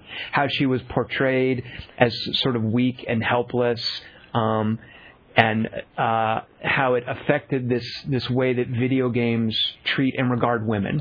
I didn't have any problem. What little I saw of the game, I don't really know that it was a problem, but I love the fact that people noticed and commented and wanted to talk about that, who might otherwise just say how awesome Metroid M is. That the mainstream, generally breathless adolescent video game media was really concerned with how Seamus was portrayed in Metroid Other M. I love the fact that they cared about that. Well, I think that, I think that we may be coming into an era of game criticism and game commentary, even casually, where people are talking just as much about their own preconceptions about the way that a certain archetype of character should act in a game, versus, the way that they actually do act. Like, I have not played Metroid Other M. I have seen the video clip that everybody's talked about, where she's cowering over Ripley, which, fanboys are like, oh, she's met him a million times before. Like, what's the problem? Like, she's kicked his ass a million times. And I understand that, but I also think that, from what I have seen about that, like, a lot of the outrage is informed about, like, the way that they think a strong woman character in a video game should act, which is fearless, and I don't know that I agree. Like, I think, I do not think that being a positive feminine role model, or positive anything role model in a game means showing no weakness. Like, any more than I think that that's true in literature or film. Like, a strong character in a game should be exactly subject to the rules of how they are in any other art form or narrative form, which is like being strong in the narrative form doesn't mean being weak. It means overcoming weakness. Exactly. And John, I'm so glad you say that, because it gives me the opportunity to say, I suspect, I haven't played enough of the game to know for sure, so I can't really say with authority, but I suspect that what's going on in Metroid Other M is exactly what you're talking about. It's not Seamus being reduced to helpless. It's Seamus struggling with doubt and insecurity. And I think that's an important theme and topic for video games to explore, because video games are power fantasies, basically. So, to my mind, it seems that the creators of Metroid Other M were wanting to sort of deconstruct that a little bit, because she does end up prevailing, but she has these moments of doubt and insecurity that turn her into a little girl. Just like when men are scared, we might feel like little boys. We might revert to the sense of helplessness we felt as a child. So I do suspect that a lot of the criticism of Metroid Other M might be unfair and missing the point. And so I'm so glad that you mentioned that. Look at us talking about Metroid. Good Lord. Okay, so real quick, I want to ask you about Dead Rising 2, a couple of things. Did you find that stupid tiger? I'm sick of hearing people talk about how awesome he is. Actually, I saw your message on the tiger. I was relieved to see this message about the tiger, because I did not find this, like, everybody's like, have you seen the fucking tiger? I'm like, no. And the thing is when people were like, have you seen the tiger? And I was like, no. It wasn't like I had missed a mission or anything. Like, it was just like I had done every mission to completion that I had gotten. Like, I was at 100%. I had never failed fucking anything. I think one survivor that I had collected had died, and then everybody's talking about, the tiger's the best survivor you can get in the game. You can feed it candy and it gives you blowjobs and it's wonderful. Like and like I'm just like, all right, well that's great. Like I wish I'd gotten that tiger, but but no, I did not get this tiger. And apparently, if you play the game correctly, which apparently, despite my ending S in my overtime mode, I did not. If you play this game correctly, the tiger's one of the first fucking survivors you catch. Well, now wait, you say correctly, but why the hell would someone go way over? I think you have to go way over to the Palisades Mall, on the first day or something. Why would you go way over there? I don't know. I mean, I love on one hand that it gives you little treats if you do unexpected things. Because obviously there's sort of with the way that it unfurls the survivors and the psychopaths and the story missions, there's a sort of a basic way it's trying to guide you through the content. So I love the fact that there's stuff waiting outside of that basic guidance.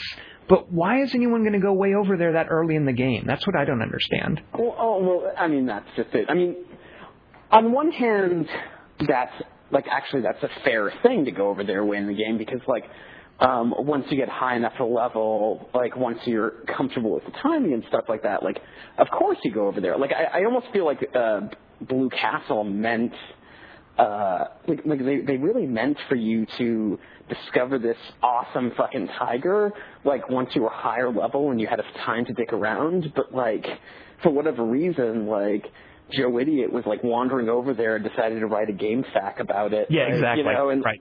Stupid internet. Yeah. Yeah, and it's just and so now everybody's rushing up there. I did not find it because I live in Europe. I was saying that in a very pompous sort of way for humorous effect. I didn't want it to actually sound pompous. Because I lived in Europe, it came out here a week before it came out in America. Oh, that's right, you jerk. That's right, pompous jerk. Yeah, so I was posting fucking spoilers on the Dead Rising 2 thread before you even knew what was happening. But I did not find this tiger. I was just there were no is it facts or FAQs? I never talked to actual gamers. Okay, well, first of all, I'm not going to trust what you say because earlier in this conversation you said niche. It's niche. Who says niche? Oh my God! So Who says niche? It sounds like something you dig out of your hair. Yeah. Americans say niche, John Brownlee. When you move over here, get used to it. I always say FAQ because I can't be bothered to spell out FAQ. That's just way too. Well, yeah, I mean that seems very inelegant to me. I say FAQ as well, but at the same time, it also sounds sort of you're kind of too much into Judge Dredd or something. Can anyone really be too much into Judge Dredd? Okay, so you didn't find the tiger either. I on my third playthrough, I'm going to restart and get the frickin' tiger because I got to see this thing. Here's another one. But who is your favorite Psycho? Oh God, I don't know, man. I think it's Slappy. Oh God, I hated that boss battle though. That one was still as tough. What do you mean by favorite? Slappy was infinitely irritating, but he was favorite is whatever you want it to mean, John Brownlee. So if you want to pick Slappy, my problem with Slappy was even on my second playthrough, he just kept killing the survivors that I brought to the battle because he's got that area effect flamethrower thing. So he was the first time where I realized, hey, these survivors aren't necessarily an I win button. So Slappy was aggravating to me. Well, I would say that, from my perspective, the reason I like Slappy is, I don't know. There's actually this whole level about Dead Rising's sort of tongue-in-cheek commentary on itself that I really love and that I really want to talk about. But in regards to Slappy in particular and the psychopaths in particular, I think what I like about him most is that he's sort of because he's wearing this gigantic mask and stuff, he seems the most like a cartoon character born into this chaotic world. And so I don't spend a lot of time worrying about for example, how this guy in the pork face cod piece can be like running around with a chainsaw as a virgin, and just snap. Like the moment he snaps is when zombies come out. Like I find like the psychopath system to be a little weak. But I think I lost you. The psychopath system, I think you've been interrupted by a psychopath. The psychopath is jamming our signal. All right, John Brownlee. Yeah, so the thing about the psychopath that I find a little bit weak is basically how, I don't know, it just seems like that they were spending everything up until the zombie holocaust waiting to just snap. Like the whole time when they were just, like on edge right till that second to snap. And one of the things I like about Slappy, which may actually be very superficial, but I love the fact that it's like, I love that, bobblehead that he's wearing, because that makes me capable of like thinking of him as like a character born to, like an absurd character, like born to this chaos. Like, like his tragedy actually seems like a lot more, within the psychopath system, like because he's wearing this ridiculous mask and he's on skates and he's firing super soakers filled with napalm or whatever, like, but that mask in and of itself is enough for me to kind of, and the fact that his whatever girlfriend has died, who is also in this mask, like, because all of these characters all of the psychopaths are essentially cartoons.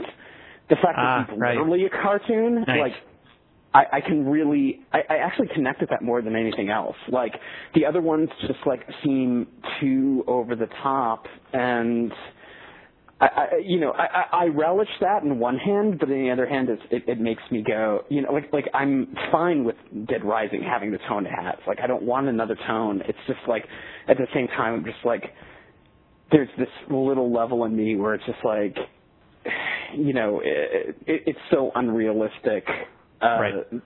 Because basically, like, if you look at the psychopath system in Dead Rising or Dead Rising 2, it's like the people who give a shit about the zombie holocaust are all these, like, absurd cartoon characters out to kill you, and the people who don't give a shit are the survivors who you just, like, hit the Y button to get through the fucking conversations with, and then reward you with PP. But, like, that's actually it. Like, the psychopaths are the ones who you actually engage with from a narrative perspective, and the survivors, the one you're supposed to be giving a fuck about, you play like the worst game of strip poker ever with. So this gets to who is in a way my favorite psychopath, because what I love about it is that they do a little narrative jujitsu where she turns out to not be a psychopath at all, but a survivor, and that's the little episode with Bibi, where she's the singer. Exactly. She's the comeback. She's basically Cher, it seems. And you're doing errands for her, expecting that you're going to have to fight a boss battle with her. And you're like, okay, I got to do this stuff, and then I'm going to have to fight her to free all these survivors that she's holding hostage. And you end up playing a stupid little, and I don't even think you can fail this, I'm not sure. You end up playing a stupid little rhythm matching game, which is bad, by the way, and I think it's intentionally bad. There's no rhythm really to it. Bad. Like, I'm actually not sure you can beat it either. Like, 'cause I did so poorly on it, and yet I won that, like, yeah, I think it's impossible. Exactly. I think it's intentionally, and there's no rhythm to it, because I'm good at rhythm games. Like, I love the dancing mini games in Sid Meier's Pirates. I love that kind of stuff, and when I started playing, I was like, wait a minute, I can't find a rhythm here. What's going on? So I think it's intentionally bad, just like she's a bad singer. And you're thinking, okay, well, I'm going to end up failing and having to fight her. But you end up failing, and she becomes a survivor, and she joins you. And it's not a boss battle, and I love how you kind of get psyched out there. And it calls into question this whole idea of, what it means to be a psychopath. Because she's clearly being set up as someone that you're going to have to fight, and you end up winning her over. I liked that. I appreciated that little twist.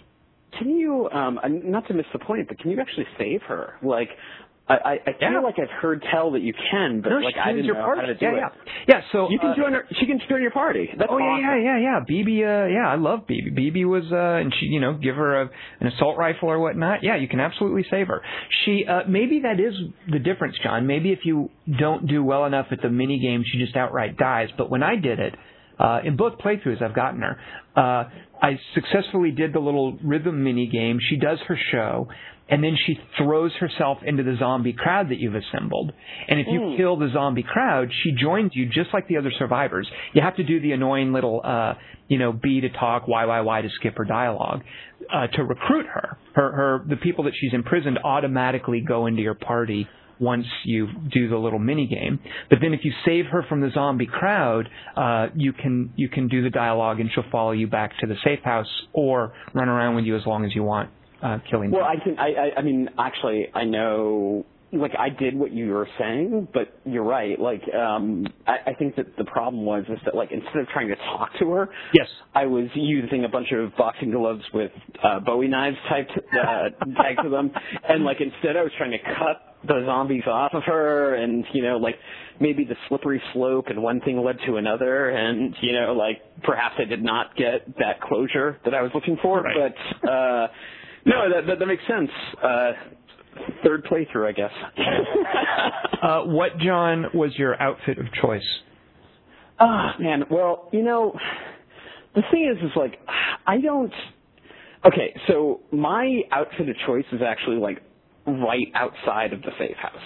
And it was, jean short shorts and, a plaid top that was... With your midriff tied up under your cleavage. Yeah, exactly. And then I wore, Groucho Marx glasses. Right. And I think I had, also simultaneously, a huge, beard. And, where did you get the beard? I've seen screenshots of that. I would love to have that mountain man beard. Where is that?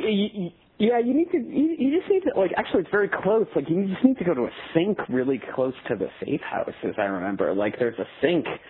I think if you turn to the right next to the casino, don't quote me on it, except if you upload this podcast. But, I think that it's right if you... right before the casinos that are to the right. Those aren't the Americana. So it's a hairstyle thing. It's one of the hairstyle choices. Yeah, it's one of the hairstyle choices. Okay. I generally don't care, because, I'm one of these people who, if they have the Lego hat on, it's the fact that, I can't see the guy's face through the cutscenes, that actually annoys me. But, but for the most part, that's what I remember. Actually, I thought that was very funny. I remember calling my girlfriend and just be like, "Oh, check this out! I'm in Britney Spears whore mode, but I've got a gigantic beard and a really nice wicker hat, and oh, that's great. I don't know how to read. I ended up. I think my favorite, I would try on things just for the hell of it, but the one I ended up sticking with was a tuxedo but barefoot, which kind of gave it a Die Hard vibe, like John. I know why. The thing is I know why you stuck with that, because that is the outfit that I ended the game with as well, and it's because that's the only way to get that, you need to dress up for share, and once you do that, you lose your previous outfit, and that's basically the way I finished the game as well, because I didn't give a shit enough to redress at that point. I was just dealing with the new zombies and stuff. Now, will she accept business casual, or do you have to be in the tuxedo for her? Do you know? Oh, I don't know. And the thing is that was the point where I started cheating. 'Cause it was just she seemed very demanding, and I was so far, and it was obviously something where, it was obviously something where it wasn't skill alone that was going to get me. It was just having explored the mall nth amount of times, and I love the way the game is plotted, and I love the way that the game is set up, and I love the idea that they're you're supposed to find everything. But the bottom line is that I don't have an infinite amount of hours to explore this mall. I have a certain amount of hours per week to fuck around, and when she's just go find the magic slippers, I'm just GameFAQs.com. Well, I played honestly and never had to. Actually, I say that, but I did have to look up something. I reached that point at the boss fight against the helicopter on the winch. At that point, I was like, I just don't care to figure this out. I'm just going to go look up the answer. This is the end boss, yeah? The end boss is the main villain on the platform calling in a C-130 gunship with the flares. This is the maybe penultimate boss. I don't know. It's where TK tries to escape in a helicopter. Yeah, this is TK. That one's completely unobvious, I think. Yeah, and I just have to say, John, if I never, in my video gaming career from henceforth, if I never fight another helicopter, that's fine with me. Yeah, I'm okay with that. Like, you know, it's really weird how, like, Half-Life made it seem so cool, but, like, everybody else has ruined the concept for me. Fighting a helicopter, you know, which is essentially like an airborne vehicle of, like, fairly limited Z and Y axis mobility. Like, you know, it's not actually all that challenging. Like, but they made that seem so strategic to me, and, like, now I get something like Dead Rising 2 or whatever, where it's just like it's almost the fact that I assume that it should be able to move wherever the fuck it wants that makes me incapable of beating it the first time, because it's just like I assume this, and then it turns out that the programmers actually don't know how to do that realistically, and, like, you know, instead there's like a winch there in Dead Rising 2, which are like, oh yeah, just like throw the winch on it, and then like maybe you can like throw a bag of oranges at the rotor blades, and that's what's going to kill it. Like, for me, it was the suitcases of money. Just chuck. It takes 4 of them, chuck them into the rotors, and you're done with that particular stupid boss fight. I know, like, that was so hard for me the first time, but then, you know, like, it was just, I mean, it's just so weird. Like, can't you do better with a helicopter? But, you know. So, let's see, are you done with it? You're going to do another playthrough, you think? I don't think so. Like, you know, I mean, actually, I don't know if you're, you know, like, if you want to talk about this, but I would like to talk about a spoiler thing about the fast zombies in the third act. Okay, well, yeah, no, we're in spoiler territory. I think we've already been there for a bit, but yeah, do you not like? They're faster. They're not like Left 4 Dead fast, I would say. Do you not like the faster zombies? No, actually, I wanted to talk about how elegant I thought that was. I feel like the Blue Castle guys, like, really did something great there, which is just, like, you know, like, usually if you talk to zombie fans, like, they're segmented around, like, the whole fast and slow zombies angle. But, like, what they did in Dead Rising 2, like, you know, with actually, I'm not sure how to make my point here. Like, I guess what I would say is that in a video game context, a fast zombie is something that needs to be dealt with. Like, it is a threat that has to be dealt with. Like, it is not something you put off. It's not something you avoid. It's not something that you dodge behind a wall for, like, or duck behind a counter for. Like, a fast zombie is something that you must kill to progress, and that's why games like the Left 4 Dead series are the way they are. Like, you know, slow zombies wouldn't work in the Left 4 Dead series because you could just dodge by them. Like, right. Left 4 Dead has to be fast. Like, you know, and a game like Dead Rising, or the Dead Rising series, where zombies are like sort of a navigational threat more than an like actual threat to your life, unless, you know, if you know what you're doing and if you're far along in the game. Like, early on they are, but like later on in the game they're more like a navigational interference and something to be plotted around than anything else. Like, you know, like in that circumstance, like, you don't, you know, like, fast zombies really don't belong. And what I really like about the way that Dead Rising 2's last act deals with fast zombies is they make them just fast enough that you have to think about whether or not you need to deal with them. Yes. But you can still dodge around them if you want to. Like, it's a really great mixture of two competing philosophies in zombie design, which have come out over the last, since 28 Days Later. And it's a compromise that could only work in a video game, where you can gauge the speed and the threat for yourself. Mm-hmm.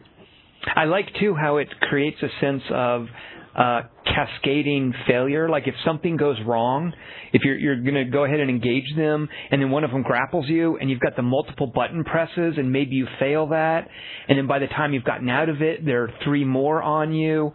I like how that really raises the stakes. How even though by the time you get to those guys, you're going to be more powerful, you're going to have more health blocks, it kind of balances that a little bit.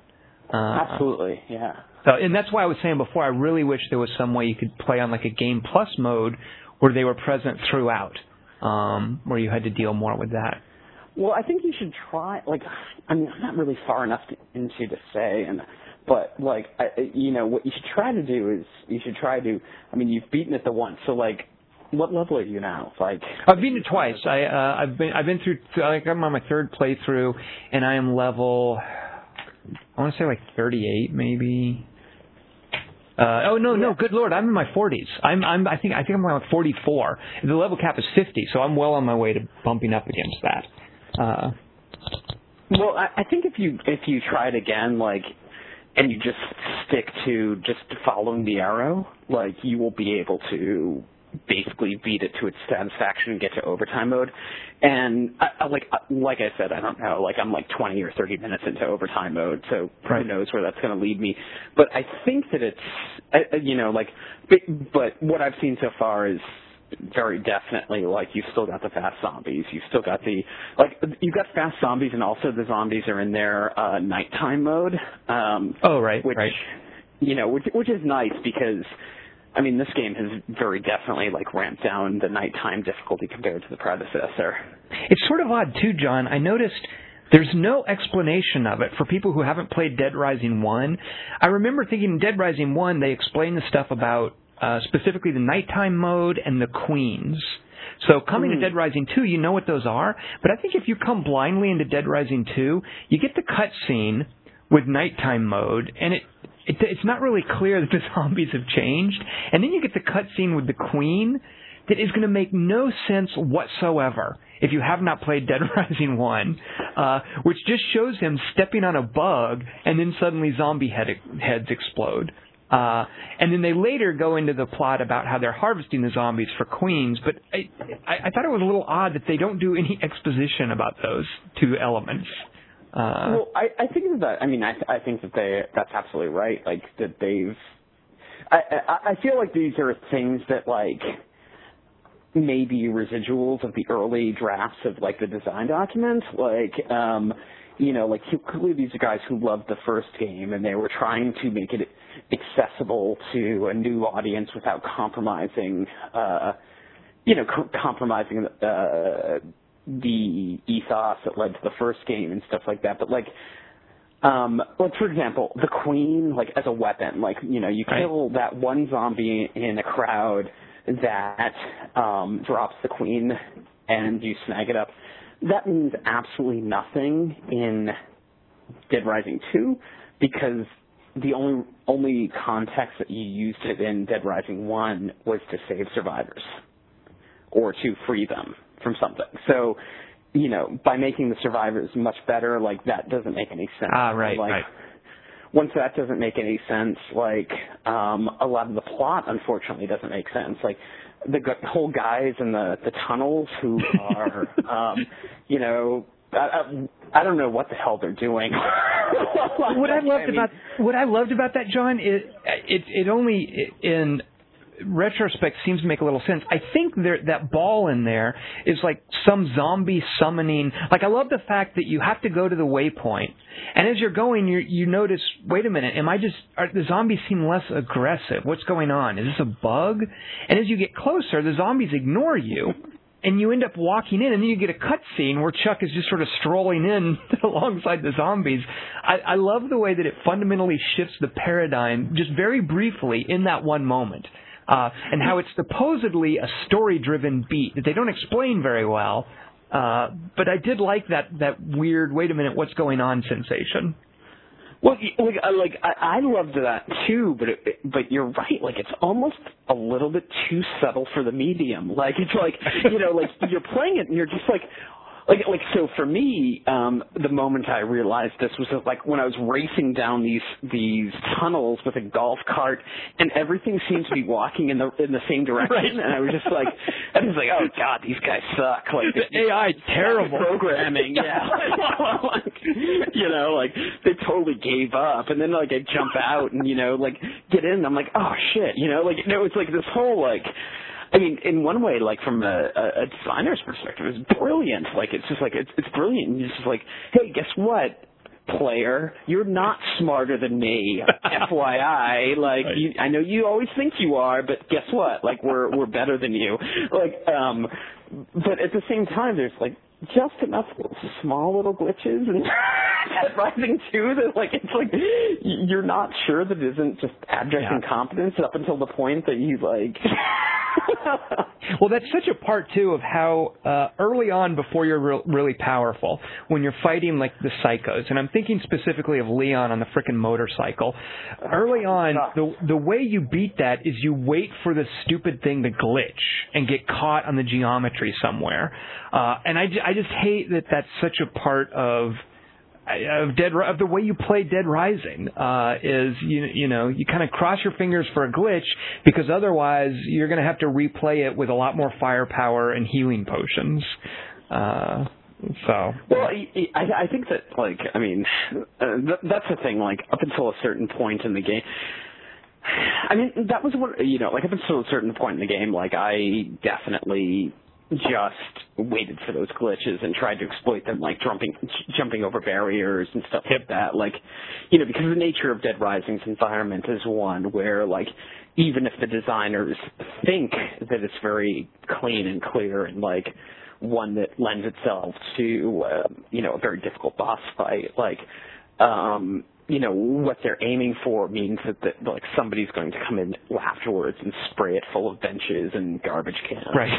Like things like that. So that was kind of what I tried. And like, is his name Leon, the motorcycle guy? Is that it's Leon? Yep, Leon Bell. Yeah.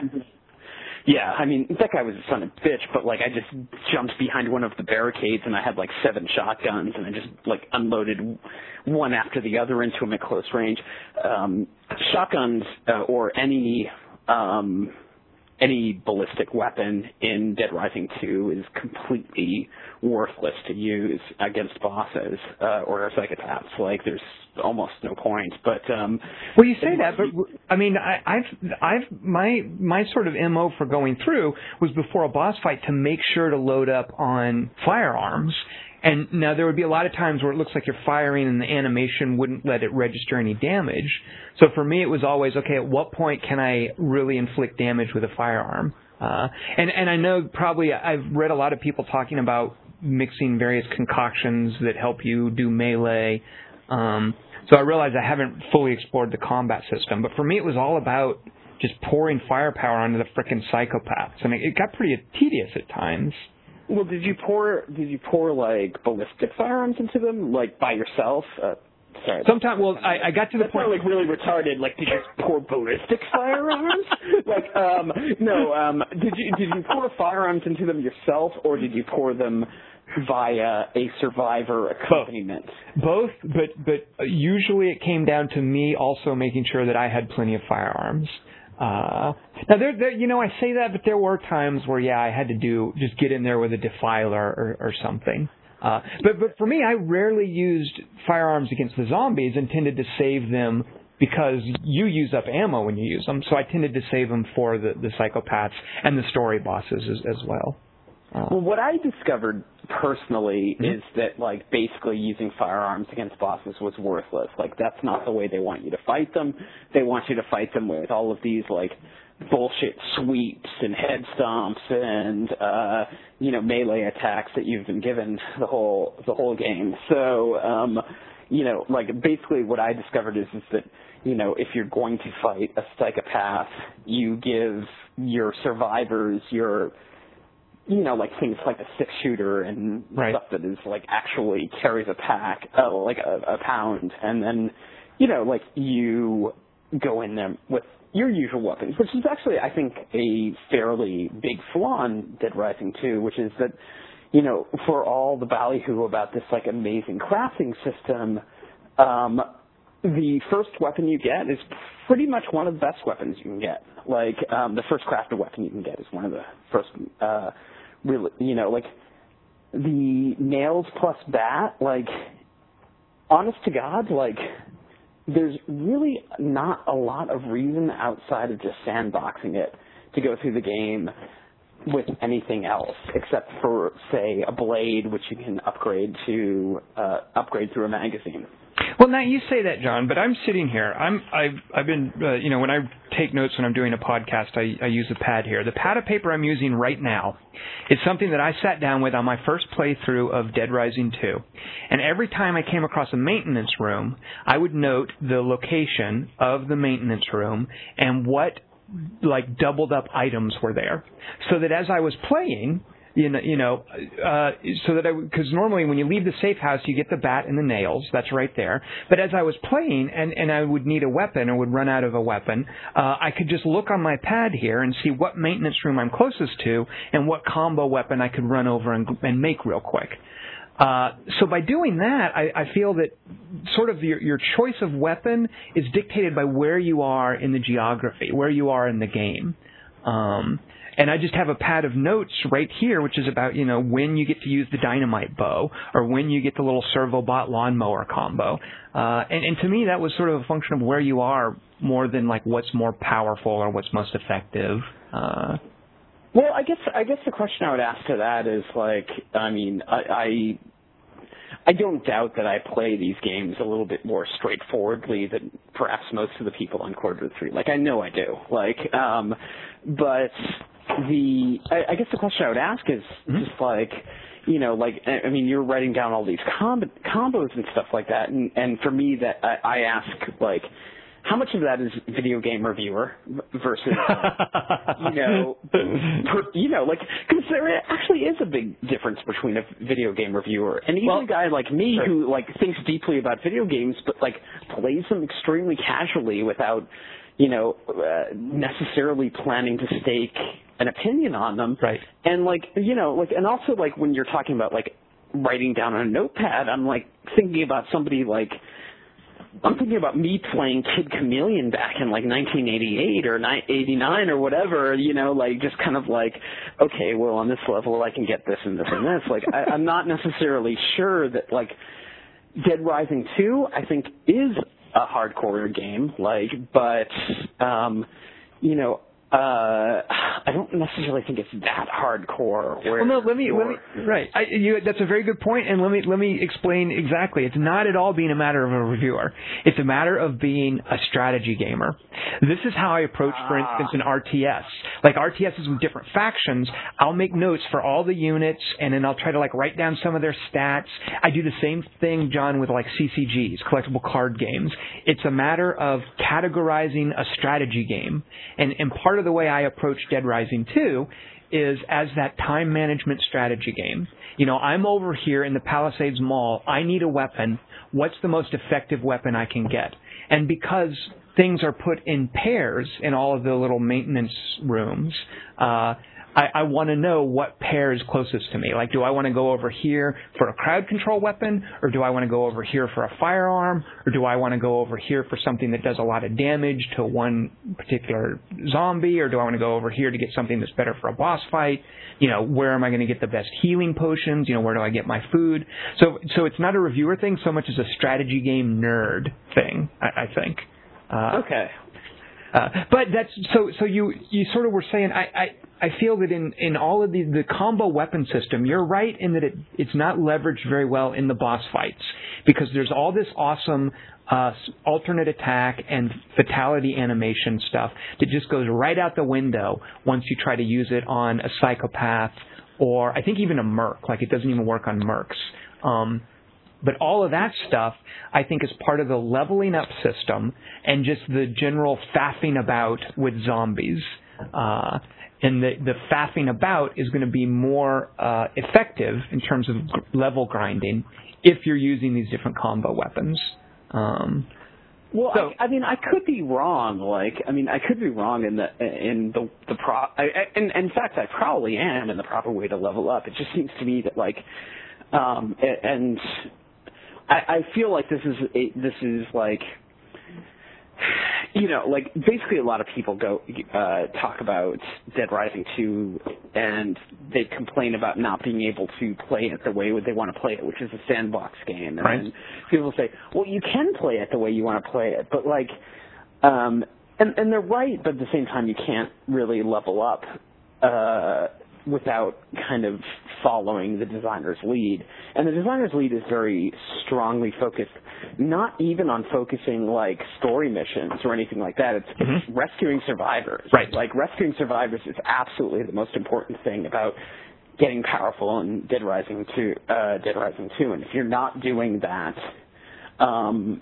you're basically hobbling yourself. And psychopaths too. You get a big PP chunk for killing psychopaths as well. It's sort of like an MMO where they want you to do the quests to level up rather than just grinding monsters in the field. Yeah, you're absolutely right. Well, I think you're right, but it's not I feel I haven't been taking notes. I haven't really been thinking about this in an active level while I've been playing it because it's just been playing it after, a few beers at the end of the night or whatever, but at the same time, I feel like Dead Rising 2, I feel like I have noticed these, gigantic, psychopath, these gigantic PP bonuses coming off of just bringing in survivors, while I've also felt that, these psychopath bonuses have been just a little bit disappointing compared to how much work they are. Yes. And it's almost to the point where I just feel like if I was going to recommend to somebody to game the system, I'd just be like, well, you know what? Maybe you should just skip the psychopaths, bring home any survivors that you don't have anybody with a chainsaw or a motorbike with, say, a chainsaw on it, roaming around, just do the easy dudes. And that is one awesome thing about Dead Rising 2 is that if you accidentally stumble into a psychopath battle, you know what? These guys have better shit to do than just wait around to kill you. If you just walk out of the chapel or whatever, they're not gonna right. they're not gonna run around after you. You can just kind of that is a huge advantage to Dead Rising 2. Is just you can just walk out of a room if you find that a boss is unfair or something like that. And to its credit, that is something that most games do not do. Right. And certainly Dead Rising 1 didn't do it. The boss battles, the psychopath battles, you were locked in until you finished, and, this was a brick wall you had to get past, you had to deal with. So two things, though, John, about the balancing thing that you mentioned there. Even though the reward for psychopaths as far as PP might not be proportional, one of the resources you get from psychopaths, actually two resources in a way you get. The first resources, I'm pretty sure all of them drop some sort of weapon. I think actually it might be I think Slappy just gives you a combo card. But a lot of the psychopaths drop a respawning weapon, whether it's the twins' katanas or the sheriff who's lynching everyone, his 6-shooter, or the pink chainsaw that Randy has. So the psychopaths give you a weapon or some kind of a drop that respawns. They also free up in some cases, geography. Like, if you don't want to fight Leon, that's fine, but that portion of the Silver Strip is going to be really difficult for you to get past. Well, I say really difficult, more difficult than normal for you to get past until you have cleared him out. And it's the same with the South Plaza with the guy, I forget the name of the sheriff who's lynching everyone, but he squats in that area in the South Plaza once you've spawned him, which you're going to do if you go there. So he basically gets in the way of how you traverse the level until you beat him. So two things you get from Psychopath battles, in addition to PP, are freeing up the geography and some kind of weapon. Another real quick note about balancing, if you just faff about and kill zombies, there are periodic PP dumps that you get, like huge chunks of PP, as you hit certain thresholds of killed zombies. So I think that they realize that the experience you're getting just for the kills isn't quite enough. So they give you more as you hit, 50, 100, 200, 500.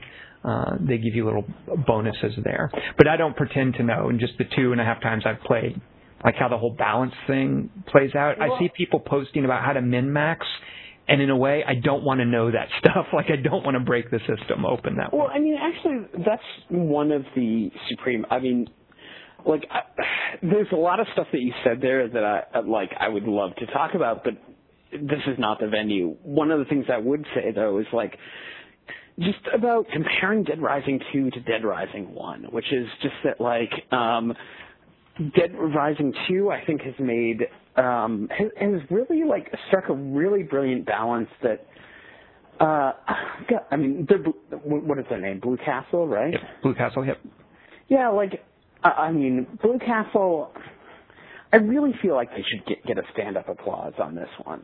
Because, they took a really fucking weird Japanese property that was trying to appeal to America but didn't manage to do either. They took this and they really nailed it. The thing about Dead Rising, Dead Rising 2's balance that I'd like to point out is so Dead Rising 1 was a min-maxer's paradise. Ultimately, at the end of the day, if you wanted to get far in Dead Rising, you basically killed whatever that fucking clown was on the upside down roller coaster. Right. And you took his chainsaws and you got the exact magazine that tripled the life of those chainsaws. And every time you ran through that section, you grabbed the chainsaws again. Yeah. And nothing was a problem. That was the only way to play Dead Rising 1. Okay? And for people like me, honestly, that was the way when I went into Dead Rising 2, that was the way I wanted to play Dead Rising 1.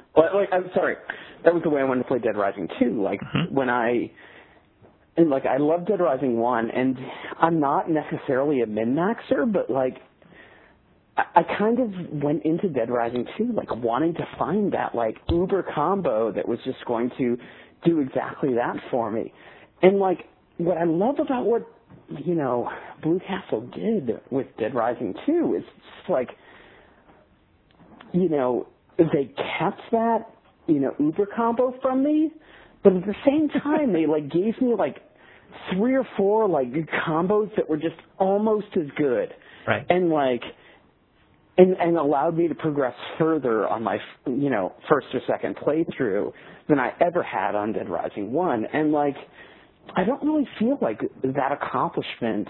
I feel that accomplishment is so subtle and so granular. I don't think it's obvious. I think that a lot of people who play Dead Rising 2 will not realize how much fucking tweaking it took between Gears of War style, okay, I'm going to reset this level, and the other, the other utter insane loyalty it took to, the central gameplay elements of Dead Rising 1. Yep. I have to go sign for another package. I'm sorry to do this. Would you recite poetry while I'm gone? All right, I'll try. God, it's been a long time since I've recited poetry. Shit. I can't do it, guys. I'm sorry. There was once a time when I could recite poetry, but it was when I was a lot more pretentious than I am now, which, as you guys would well understand, was pretty much never. Were you actually reciting poetry? No, it wasn't.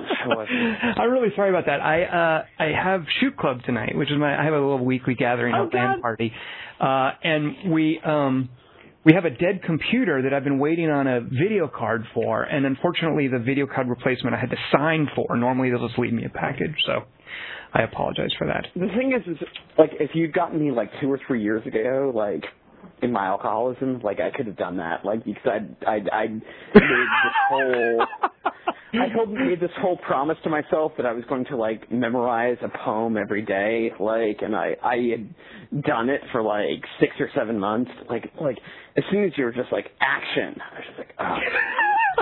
Well, I look forward to many years ago in a kingdom by a sea. Yeah. Well, I can't wait when I go back to listen to the podcast to hear what you actually did with the time.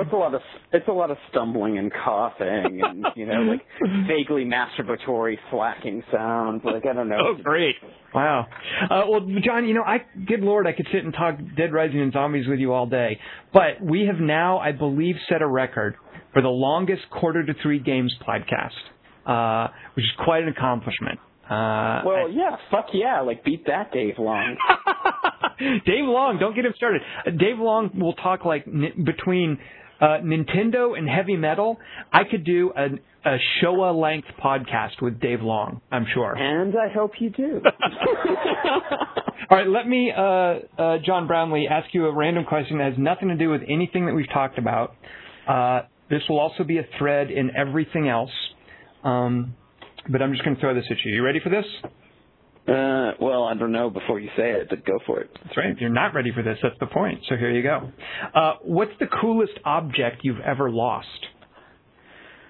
Oh, shit. I thought this was going to be like, do you regret that abortion you once forced your girlfriend to have or something? Like, that was like a real question. This is like real. This is, yeah. All right. Well, let me think. Okay, what is well, actually, I can tell you this answer very easily. Let's see. Early last year, I bought myself a absolutely top-of-the-line MacBook Pro. It cost me around $2,500. I was dating at the time a vivacious thing who lived. She didn't live. She lived in the neighborhood, but she worked at the bar downstairs from me, at which I was an alcoholic regular. And she, like, basically, I went down one night because I tended to work on this. Like, they had Wi-Fi, and I tended to work on this MacBook Pro, which was like, you know, $2,700. And I went down there one night. And, you know, she was working behind the counter. She came around the counter. We kind of, had a night out. And then the next morning, like 7 a.m., I woke up with a start. And I was just like, where's my MacBook? And she's like, I don't know, whatever. Like, and I was just like, I think it's got to be downstairs where you work. And so I rushed downstairs, and there was no MacBook at all. And so I basically, like, rushed around the neighborhood in this, like, complete, like, delirium tremens fever for the next, like, 12 hours. Like, where's my MacBook? Like, just bursting into bakeries and, you know, like, local veterinarians, like, people who didn't even know me, and just, like, kind of trembling all over them, like, where is this, like, you know, thing? And, like, no one knew. And I love the fact that you seem to be expecting to run into someone who was carrying a MacBook Pro with that sort of vaguely expectant look on their face, like, is this yours? Is this yours? To whom does this belong?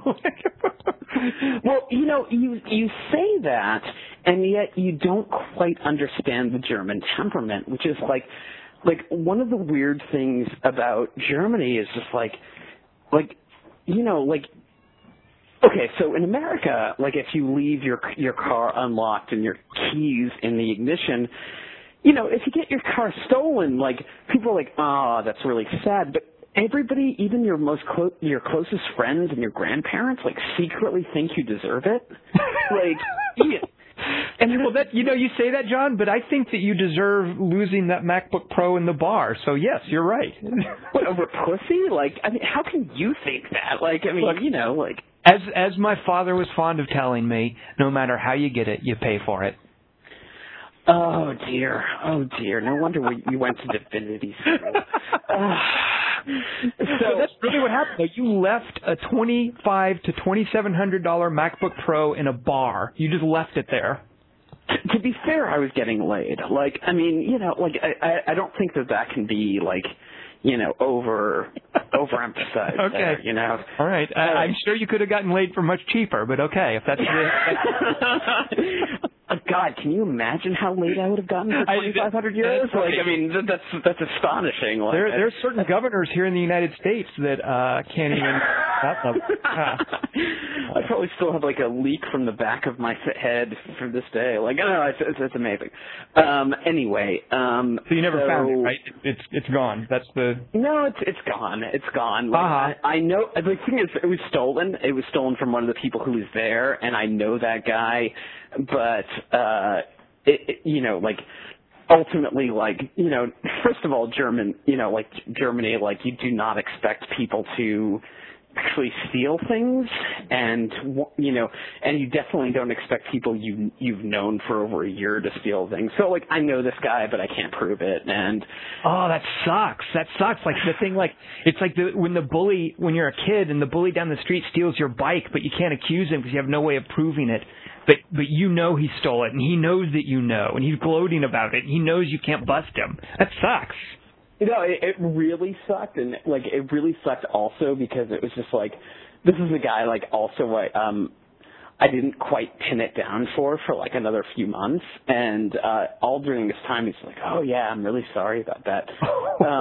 Meanwhile, like I had gone into like a period where I did not have any clients.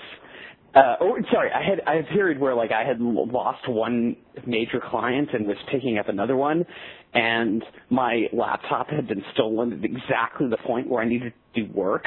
So it's just like, oh, ouch.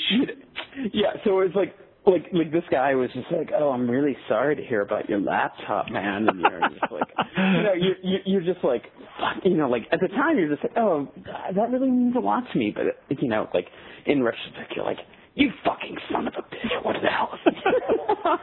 So, by the way, though, I don't know that this technically qualifies as being stolen. You lost it. If you leave a laptop in a bar and somebody picks it up and goes home with it, they haven't stolen it. They found it. You lost it. Fair and square. I mean, this may well be one that is, like, argued over for the next 1,000 years. I mean, all I can say is that, like, I am, friends with many, moralists and philosophy students, and all I can say is that, like, they feel that, like, if you know a bartender and he you're there every night and, like, he lives downstairs from you, and that, like, if one night you forget, your bag because you're going out with his girlfriend, like, not his actual girlfriend, like, actually, I think I've incriminated myself enough, Okay. Well, that's good. I don't have anything that's nearly that level of interesting. My answer to this question would be, I was once given a fountain pen. I've never been a fan of fountain pens. I like pencils. I like pencil sharpeners. I like pencils.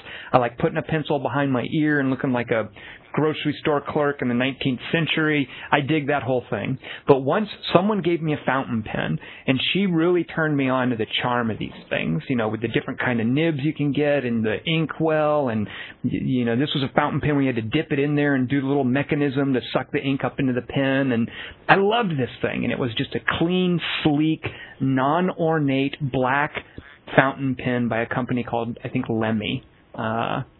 Which actually, I'm thinking now, the guy from Motorhead, that can't be right. No, that is right. They're called Lemmys. No, Yeah, that's right. Okay, so this fountain pen was given to me as a gift. I loved it, and I was fortunate enough many years ago to be on a TV show called West Wing on a couple of times, and I played a reporter who would just like raise his hand and ask a stupid question. I would get one line, and that would be it. So I got this great fountain pen, and I told my friend, I'm going to get your fountain pen on national TV.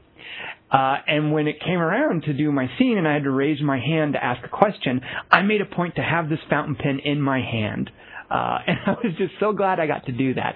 So the thing is, though, when you shoot a TV show like that, like they give you all your clothes, they give you a watch that you wear, all that stuff is like props and costumes.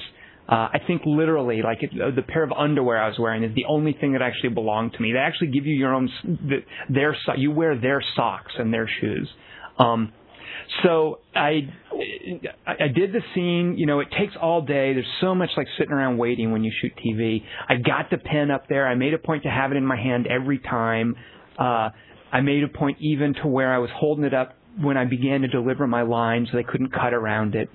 And then at the end of the day, I went home, and a couple days later, I went to look for my fountain pen and realized that I had left it in my frickin' what we call the costume, which is just a suit that I was wearing. No, so I remember, awful. It's terrible. I remember calling the costume department, and they were really sympathetic, and they looked for it, but it never showed up. So there's me trying to get my fountain pen on TV, and I ended up paying for it by losing the stupid fountain pen. Tom, first of all, I want to tell you how awful that sounds to me. Like, it really does sound like... I didn't even get laid, John. I didn't even get sex out of that deal, so... See, I did. Granted, drunk, clumsy sex, but, still, that was nice. Or at least better than the option.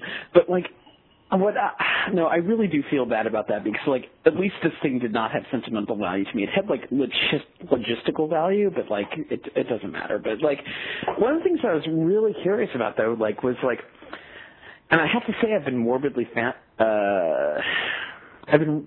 fascinated about this, my whole time on Quarter to Three. Mm-hmm. I would like you to close this podcast with telling everybody about the time and the sensations you felt kissing Vicki Lewis. Now, why do you ask that? Because is she regarded as a hot redhead or something? Is that or is it just that she was on TV or? Well, not amongst my fetishist club. Here's what I remember about kissing Vicki Lewis. Vicki Lewis, I remember at the time I don't watch a lot of TV, and I don't think I've ever watched any of the shows that I've been on. ER, actually, I watched ER a lot, and I remember it being weird when I was actually on ER because I used to love that show. But when I was on news radio, I didn't really have a sense for who was who and what the characters were to each other or what celebrities they were. Right now, actually Phil Hartman, I definitely knew who he was. So that was the big deal, was meeting Phil Hartman. But then there was this redhead, and all I knew about her was that she was Nick Nolte's girlfriend at the time. Oh, yeah. Exactly. So I remember thinking, wow, my mouth has been where Nick Nolte's mouth has been at this point. But the other thing, John, she had on, and I've done some kissing scenes and stuff, and there's nothing the least bit erotic or sensual about kissing during a performance. It is so often so perfunctory. So the thing I remember about kissing Vicki Lewis, she had on so much chapstick that it was like licking a candle. I distinctly remember that. So those two things, Nick Nolte's mouth had been there, and there was a lot of chapstick involved. So, well, the thing is, actually, that's what I remember about this.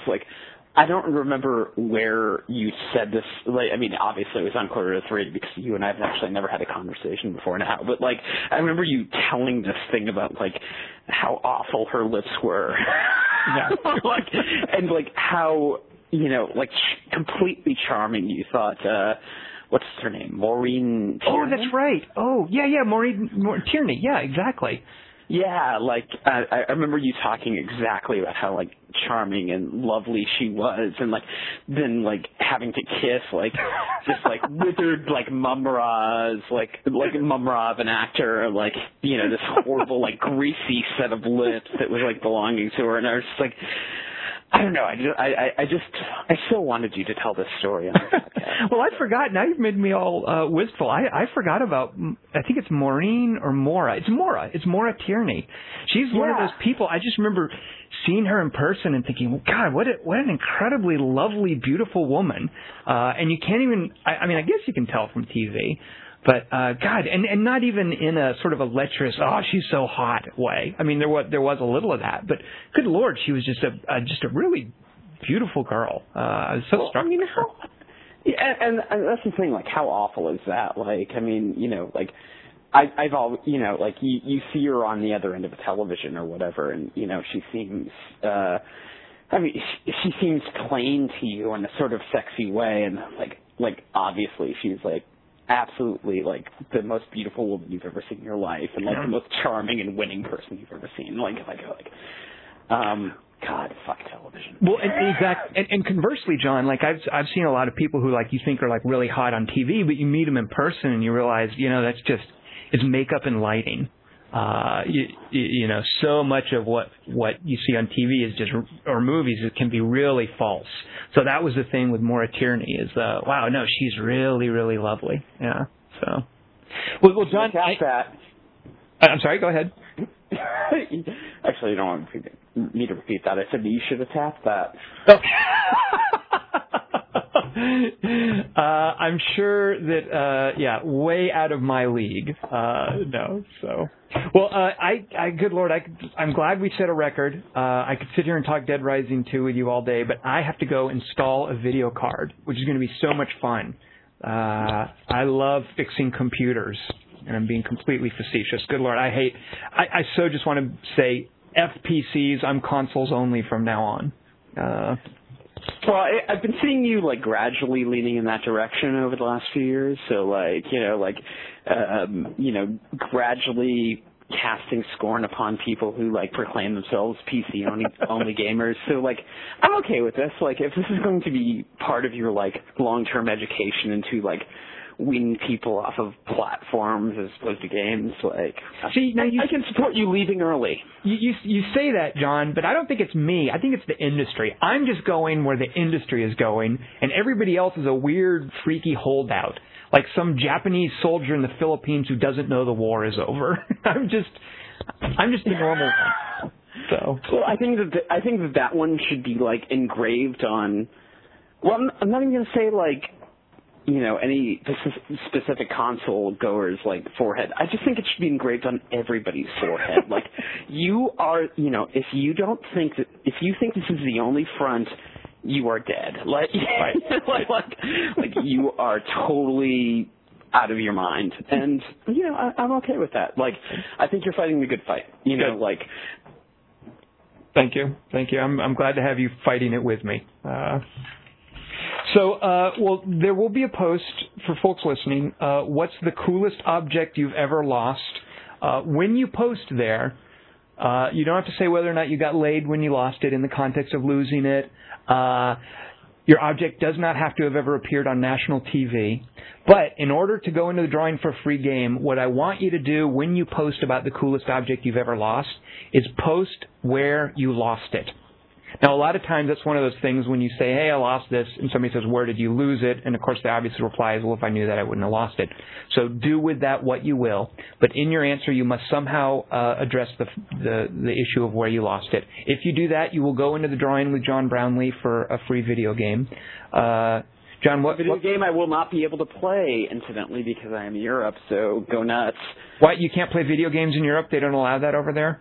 Well, I can't play games that are not U.S., like whatever, like U.S. owned. John, considering how long it tends to take me to get around to these, actually like going through the threads and then mailing out the actual games, at this point I'm like 2 months behind. You will be living in... Just message me if you want the game. I'll... Well, no, you'll be living in New York probably by the time you get your game. And I think in New York they'll let you play video games on any system that you want. So there you go. Oh, fuck yeah. All right. All right. I'm really sorry to be a Budinsky there. Sorry, guys. So there you go. I hope you win. Actually, here's another thing too, John, and it's strictly random. I go to a random number generator. It's the equivalent of rolling a die. Nobody who's ever been the guy on the podcast has ever won the game. and I feel bad about that. Oh shit! Well, I mean, now that you've mentioned it, like, it's guaranteed that I'm somehow going to manage to bribe you to win the game. Like, that's amazing. Well, maybe if you can arrange to leave a $2,700 like MacBook Pro at my house, we could see about that. Well, maybe somehow you could arrange to leave a $2,700 MacBook Pro in your house and therefore not be murdered by me. And maybe I would never deign to bother with getting a MacBook Pro. Did you ever think of that? No. You're a fancy pants actor. I'm thinking it's going to come one way or the other. I have not. The last time I owned an Apple product was the Apple II GS. Oh, you know what? What am I saying? Good Lord, I have an iPhone. Oh, good geez. I'm totally... wow, I can't believe that. I was going to sit here and try to be all superior and pretend I haven't had an Apple product. And I've been on board with iPods and iPhones forever now. Oh man, that was a massive superiority complex fail right there. FYI, yes, it was. But that's cool. Like, that doesn't really count. But what I'm really curious about is why not? Because I have enough trouble keeping up with the whole PC thing that the last thing I want to try to do is integrate a more expensive laptop into my little LAN here at home. Well, I mean, I don't know if this is a venue for the podcast, which is still ongoing, FYI. But what is it about the what is it that you don't want to incorporate? Like, is it the fact that? Oh well, no, it's a very simple matter, John. Of I can't be bothered to learn how to deal with a new OS. I mean, as idiot-proof as it may be, I just, I'm fine with Windows-based products. And there's nothing really that a Mac does. I don't do a lot of graphics stuff. Unless I'm playing games, I just use a computer for word processing. So. Well, I mean, and I think that those are all excellent reasons not to switch over to a Mac. I actually really do, even as somebody who loves Macs. But I guess my question would ultimately be do you actually use a PC anymore? Really? Oh, yeah, every day. Good Lord, I do what you do. As a blogger, I'm sitting in front of a PC all the time. I wonder too, John, if that's one of the reasons I don't. I mean, I still play plenty of PC games, but when I think of playing games for recreation, I want to sit down at the couch because I'm in front of my PC all day doing work. That I sort of am I could play StarCraft 2, or I could sit down and just faff about with Dead Rising 2. Well, yeah. I mean, I think you've, at least for me, you've put your thumb on it. I can't play.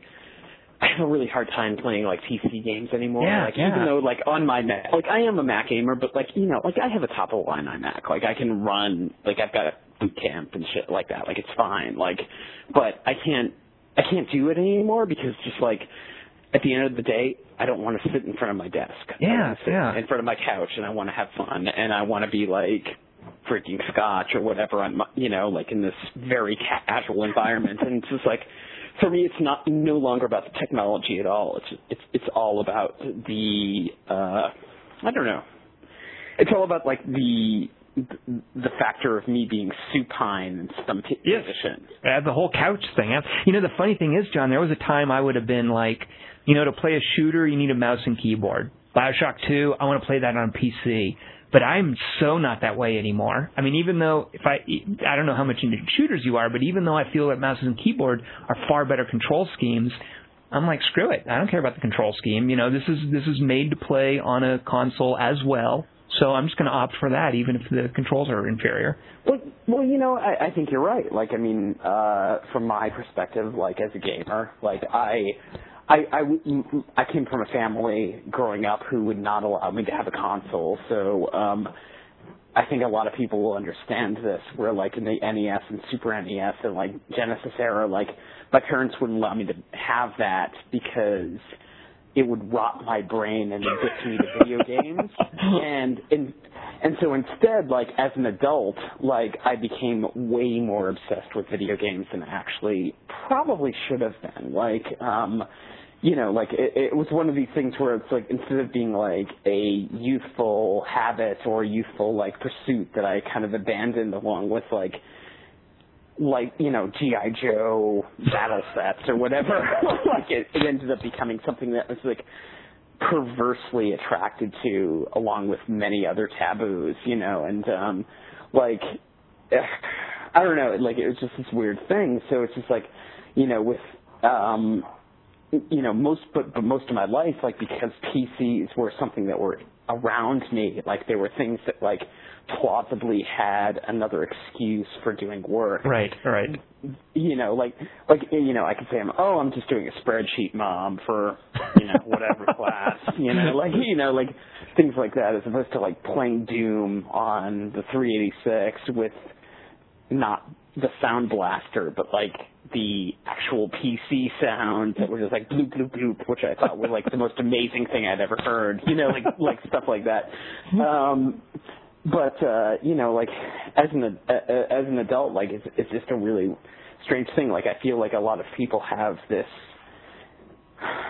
very kind of, like, maniacal, you know, like, fixation upon the form factor in which they game, you know, which, you know, completely ignoring, like, the effects, which is that, like, you're experiencing this, like, amazing medium that has this interactive ability, you know, interactive quality that no other medium out there actually has, you know, and you're hung up on, like, whether or not it's like an NVIDIA or an ATI graphics card, or, like, whether it's on, like, Windows 7 or Xbox 360, and, like, in actuality, like, who the fuck cares? Like, it's the same thing as, like, giving a shit about, like, what paper stock, you know, that masterpiece you just read is, or not even masterpiece, like, what masterpiece that, like, piece of shit pulp, you know, like, right. book about a guy, like, shitting into his own mother's mouth was about, like, you know, like, it doesn't matter, it's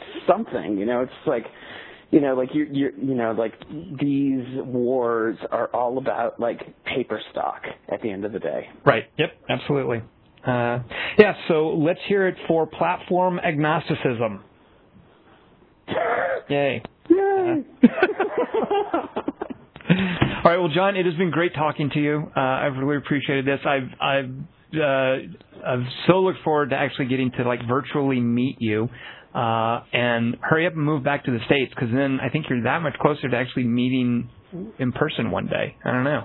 It's possible that you would come to LA. I hope you'll be sleeping on my couch soon enough in New York. So, you know, I've never been to New York, so I would love to go. And yeah, so hurry up and move there so that when I go, I have a place to stay. Well, we're gonna do that. So, come February, send me a ping. FYI, also, for the rest of the listeners, I'm really sorry that I took up so much time, and God bless. I love y'all. That's very kind of you. John Brownlee, thank you for joining me. Everyone, post in what's the coolest object you've ever lost and everything else. Make sure to point out where you lost it. And, John, we will be seeing you around on the forum. All right. Thank you very much. No.